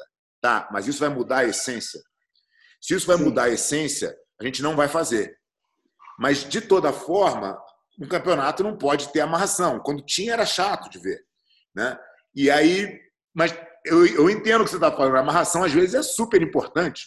Né? E aí que entra a questão do entretenimento versus eficiência. Exatamente, porque se você não tiver tempo, né? Se você não tiver tempo, não tem tempo limite, eu posso amarrar quando eu quiser. Eu vou ter que terminar isso aqui em 1 hora, né? Exato. A diferença dos objetivos. Vamos voltar para a literatura. Vamos voltar para o livro. Então, ali você tem, na Arte da Guerra, você tem esses conceitos que são fundamentais. O Tao Te Ching, do Lao Tse, eu acho que aí está a base filosófica do jiu-jitsu, porque o que quer dizer jiu-jitsu? Né? Arte suave, mas suave no sentido de você ceder para vencer, né? De você usar a força do seu oponente em seu benefício. Então, isso vem desse livro, Tao Te Ching, do Lao Tse, né, que é a base do taoísmo, e eu acredito que ser a base filosófica do jiu-jitsu. Isso é fundamental. E o livro que eu... Então, esses dois são os que eu acho interessantes. Tem um outro terceiro também, que não tem a ver diretamente com jiu-jitsu, indiretamente sim, que é um livro chamado The Divided Mind, A Mente Dividida. Não sei exatamente qual é o nome em português, eu tenho em inglês, de um médico chamado John Sarno. Eu, em 99, tive uma lesão grave no meu pescoço, né? E isso afetou a minha jornada no jiu-jitsu e até me colocou em dúvida sobre continuar como professor de jiu-jitsu. Um médico no Brasil, muito renomado, cirurgião de coluna, me falou: Pedrinho, escolhe outra profissão. Te dou esse conselho. Né? Eu com 3 hérnias de disco no pescoço, num lugar complicado de operar. Ele falou: olha, você é novo, você é formado, vai por outro caminho. E aí um médico aqui em Miami, aluno meu, é que me convenceu a não fazer, mas falou: você não vai mais poder treinar do jeito que você treinava antes e tal. E aí eu passei uns 3 ou 4 anos, qualquer gravata, vinha uma dor nas costas, eu ficava 2 semanas sem poder me mexer, uma coisa horrível, até que um aluno me deu um livro chamado Healing Back Pain, do John Sarno, que fala dos fatores psicossomáticos da dor nas costas. E eu não acreditei naquilo, porque eu pensei, eu já vi a ressonância, eu tenho problema, eu não tenho...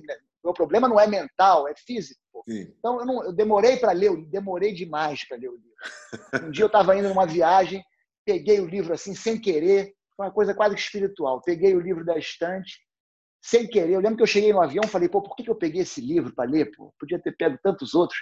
Era o único livro que eu tinha, comecei a ler. 2 dias depois, a minha dor nas costas tinha melhorado 90%. Nossa.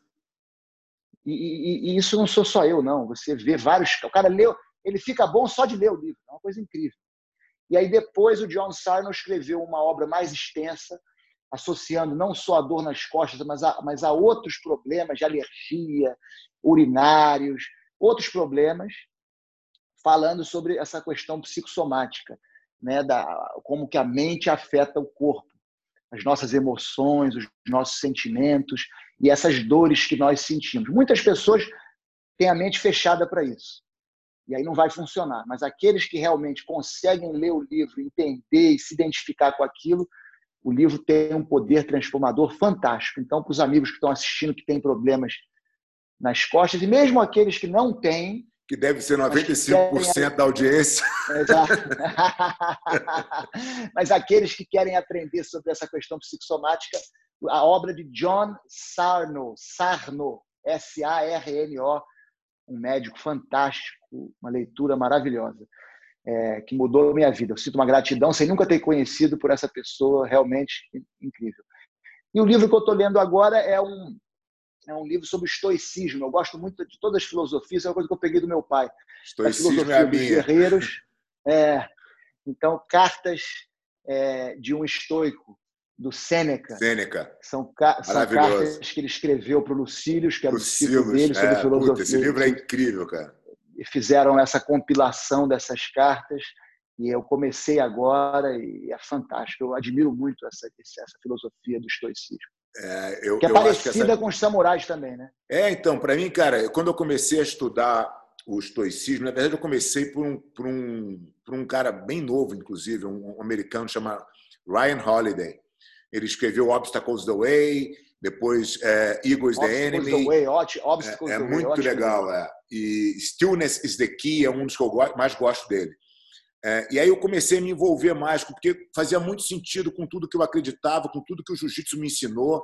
Aí eu fui mais um pouco a fundo, li Marco Aurélio, li Meditações, li Sêneca, li Epiteto, e fui aí nessa linha, cara. E tenho realmente gostado muito de ler sobre o estoicismo e a filosofia, que faz muito sentido para mim, cara. E o último aqui, que eu já ia esquecer, mas não posso esquecer, é um livreto que nós fizemos, Introduction to the Jiu-Jitsu Philosophy, 753 Code. Né? É um livro curto explicando o código 753. E esse livro tá disponível? Está na Amazon? Como é que é isso aí? Ainda não. Agora, para poder comprar esse livro, aqui uma foto, a nossa última aula no ringue com o grande mestre Hélio Gracie, nós 3 ali. Legal.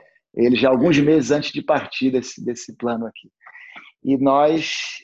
então, é um livro que explica o código 753, Por enquanto, ele está sendo vendido só na nossa academia, mandando um e-mail para a gente lá, contactando através do Valente Brothers em todas as redes sociais, né? Instagram, Facebook, Twitter, tem tudo. A gente pode conseguir mandar para vocês. Mas em breve eu imagino que vai estar na Amazon, vai estar disponível também. Bom, eu já vou saindo aqui desse papo, já vou encomendar o meu aí. Boa. Já vou mandar um e-mail para encomendar o meu. Valeu. Pedrinho, pô, muito obrigado, cara. Um papo muito incrível, muito legal. Pô, você é um cara brilhante. Espero que a gente possa estar junto em breve aí. Tenho certeza que o pessoal que viu esse bate-papo aqui através do nosso canal do YouTube ou está escutando através do nosso podcast vai ter vários insights positivos aí, vai entender um pouquinho mais da história, da filosofia do jiu-jitsu. Pô, um prazer enorme te ter aqui. Muito obrigado, Fábio. Eu sou grande admirador do teu trabalho. Fiquei muito feliz com o seu convite de poder participar aqui. E para os amigos que vão assistir, que vão dar para a gente o feedback valiosíssimo, eu sempre me coloco à disposição. E se eu falei alguma besteira, que é normal, vocês, por favor, me corrijam, me ensinem, porque eu estou sempre aberto para aprender. Eu acho que isso é a coisa mais importante na vida. Muito obrigado, Fábio, e a toda a sua audiência maravilhosa. Foi uma honra estar aqui com você. Valeu, Pedrinho. Forte abraço, cara. Valeu. Muito obrigado. Um grande abraço. Obrigado.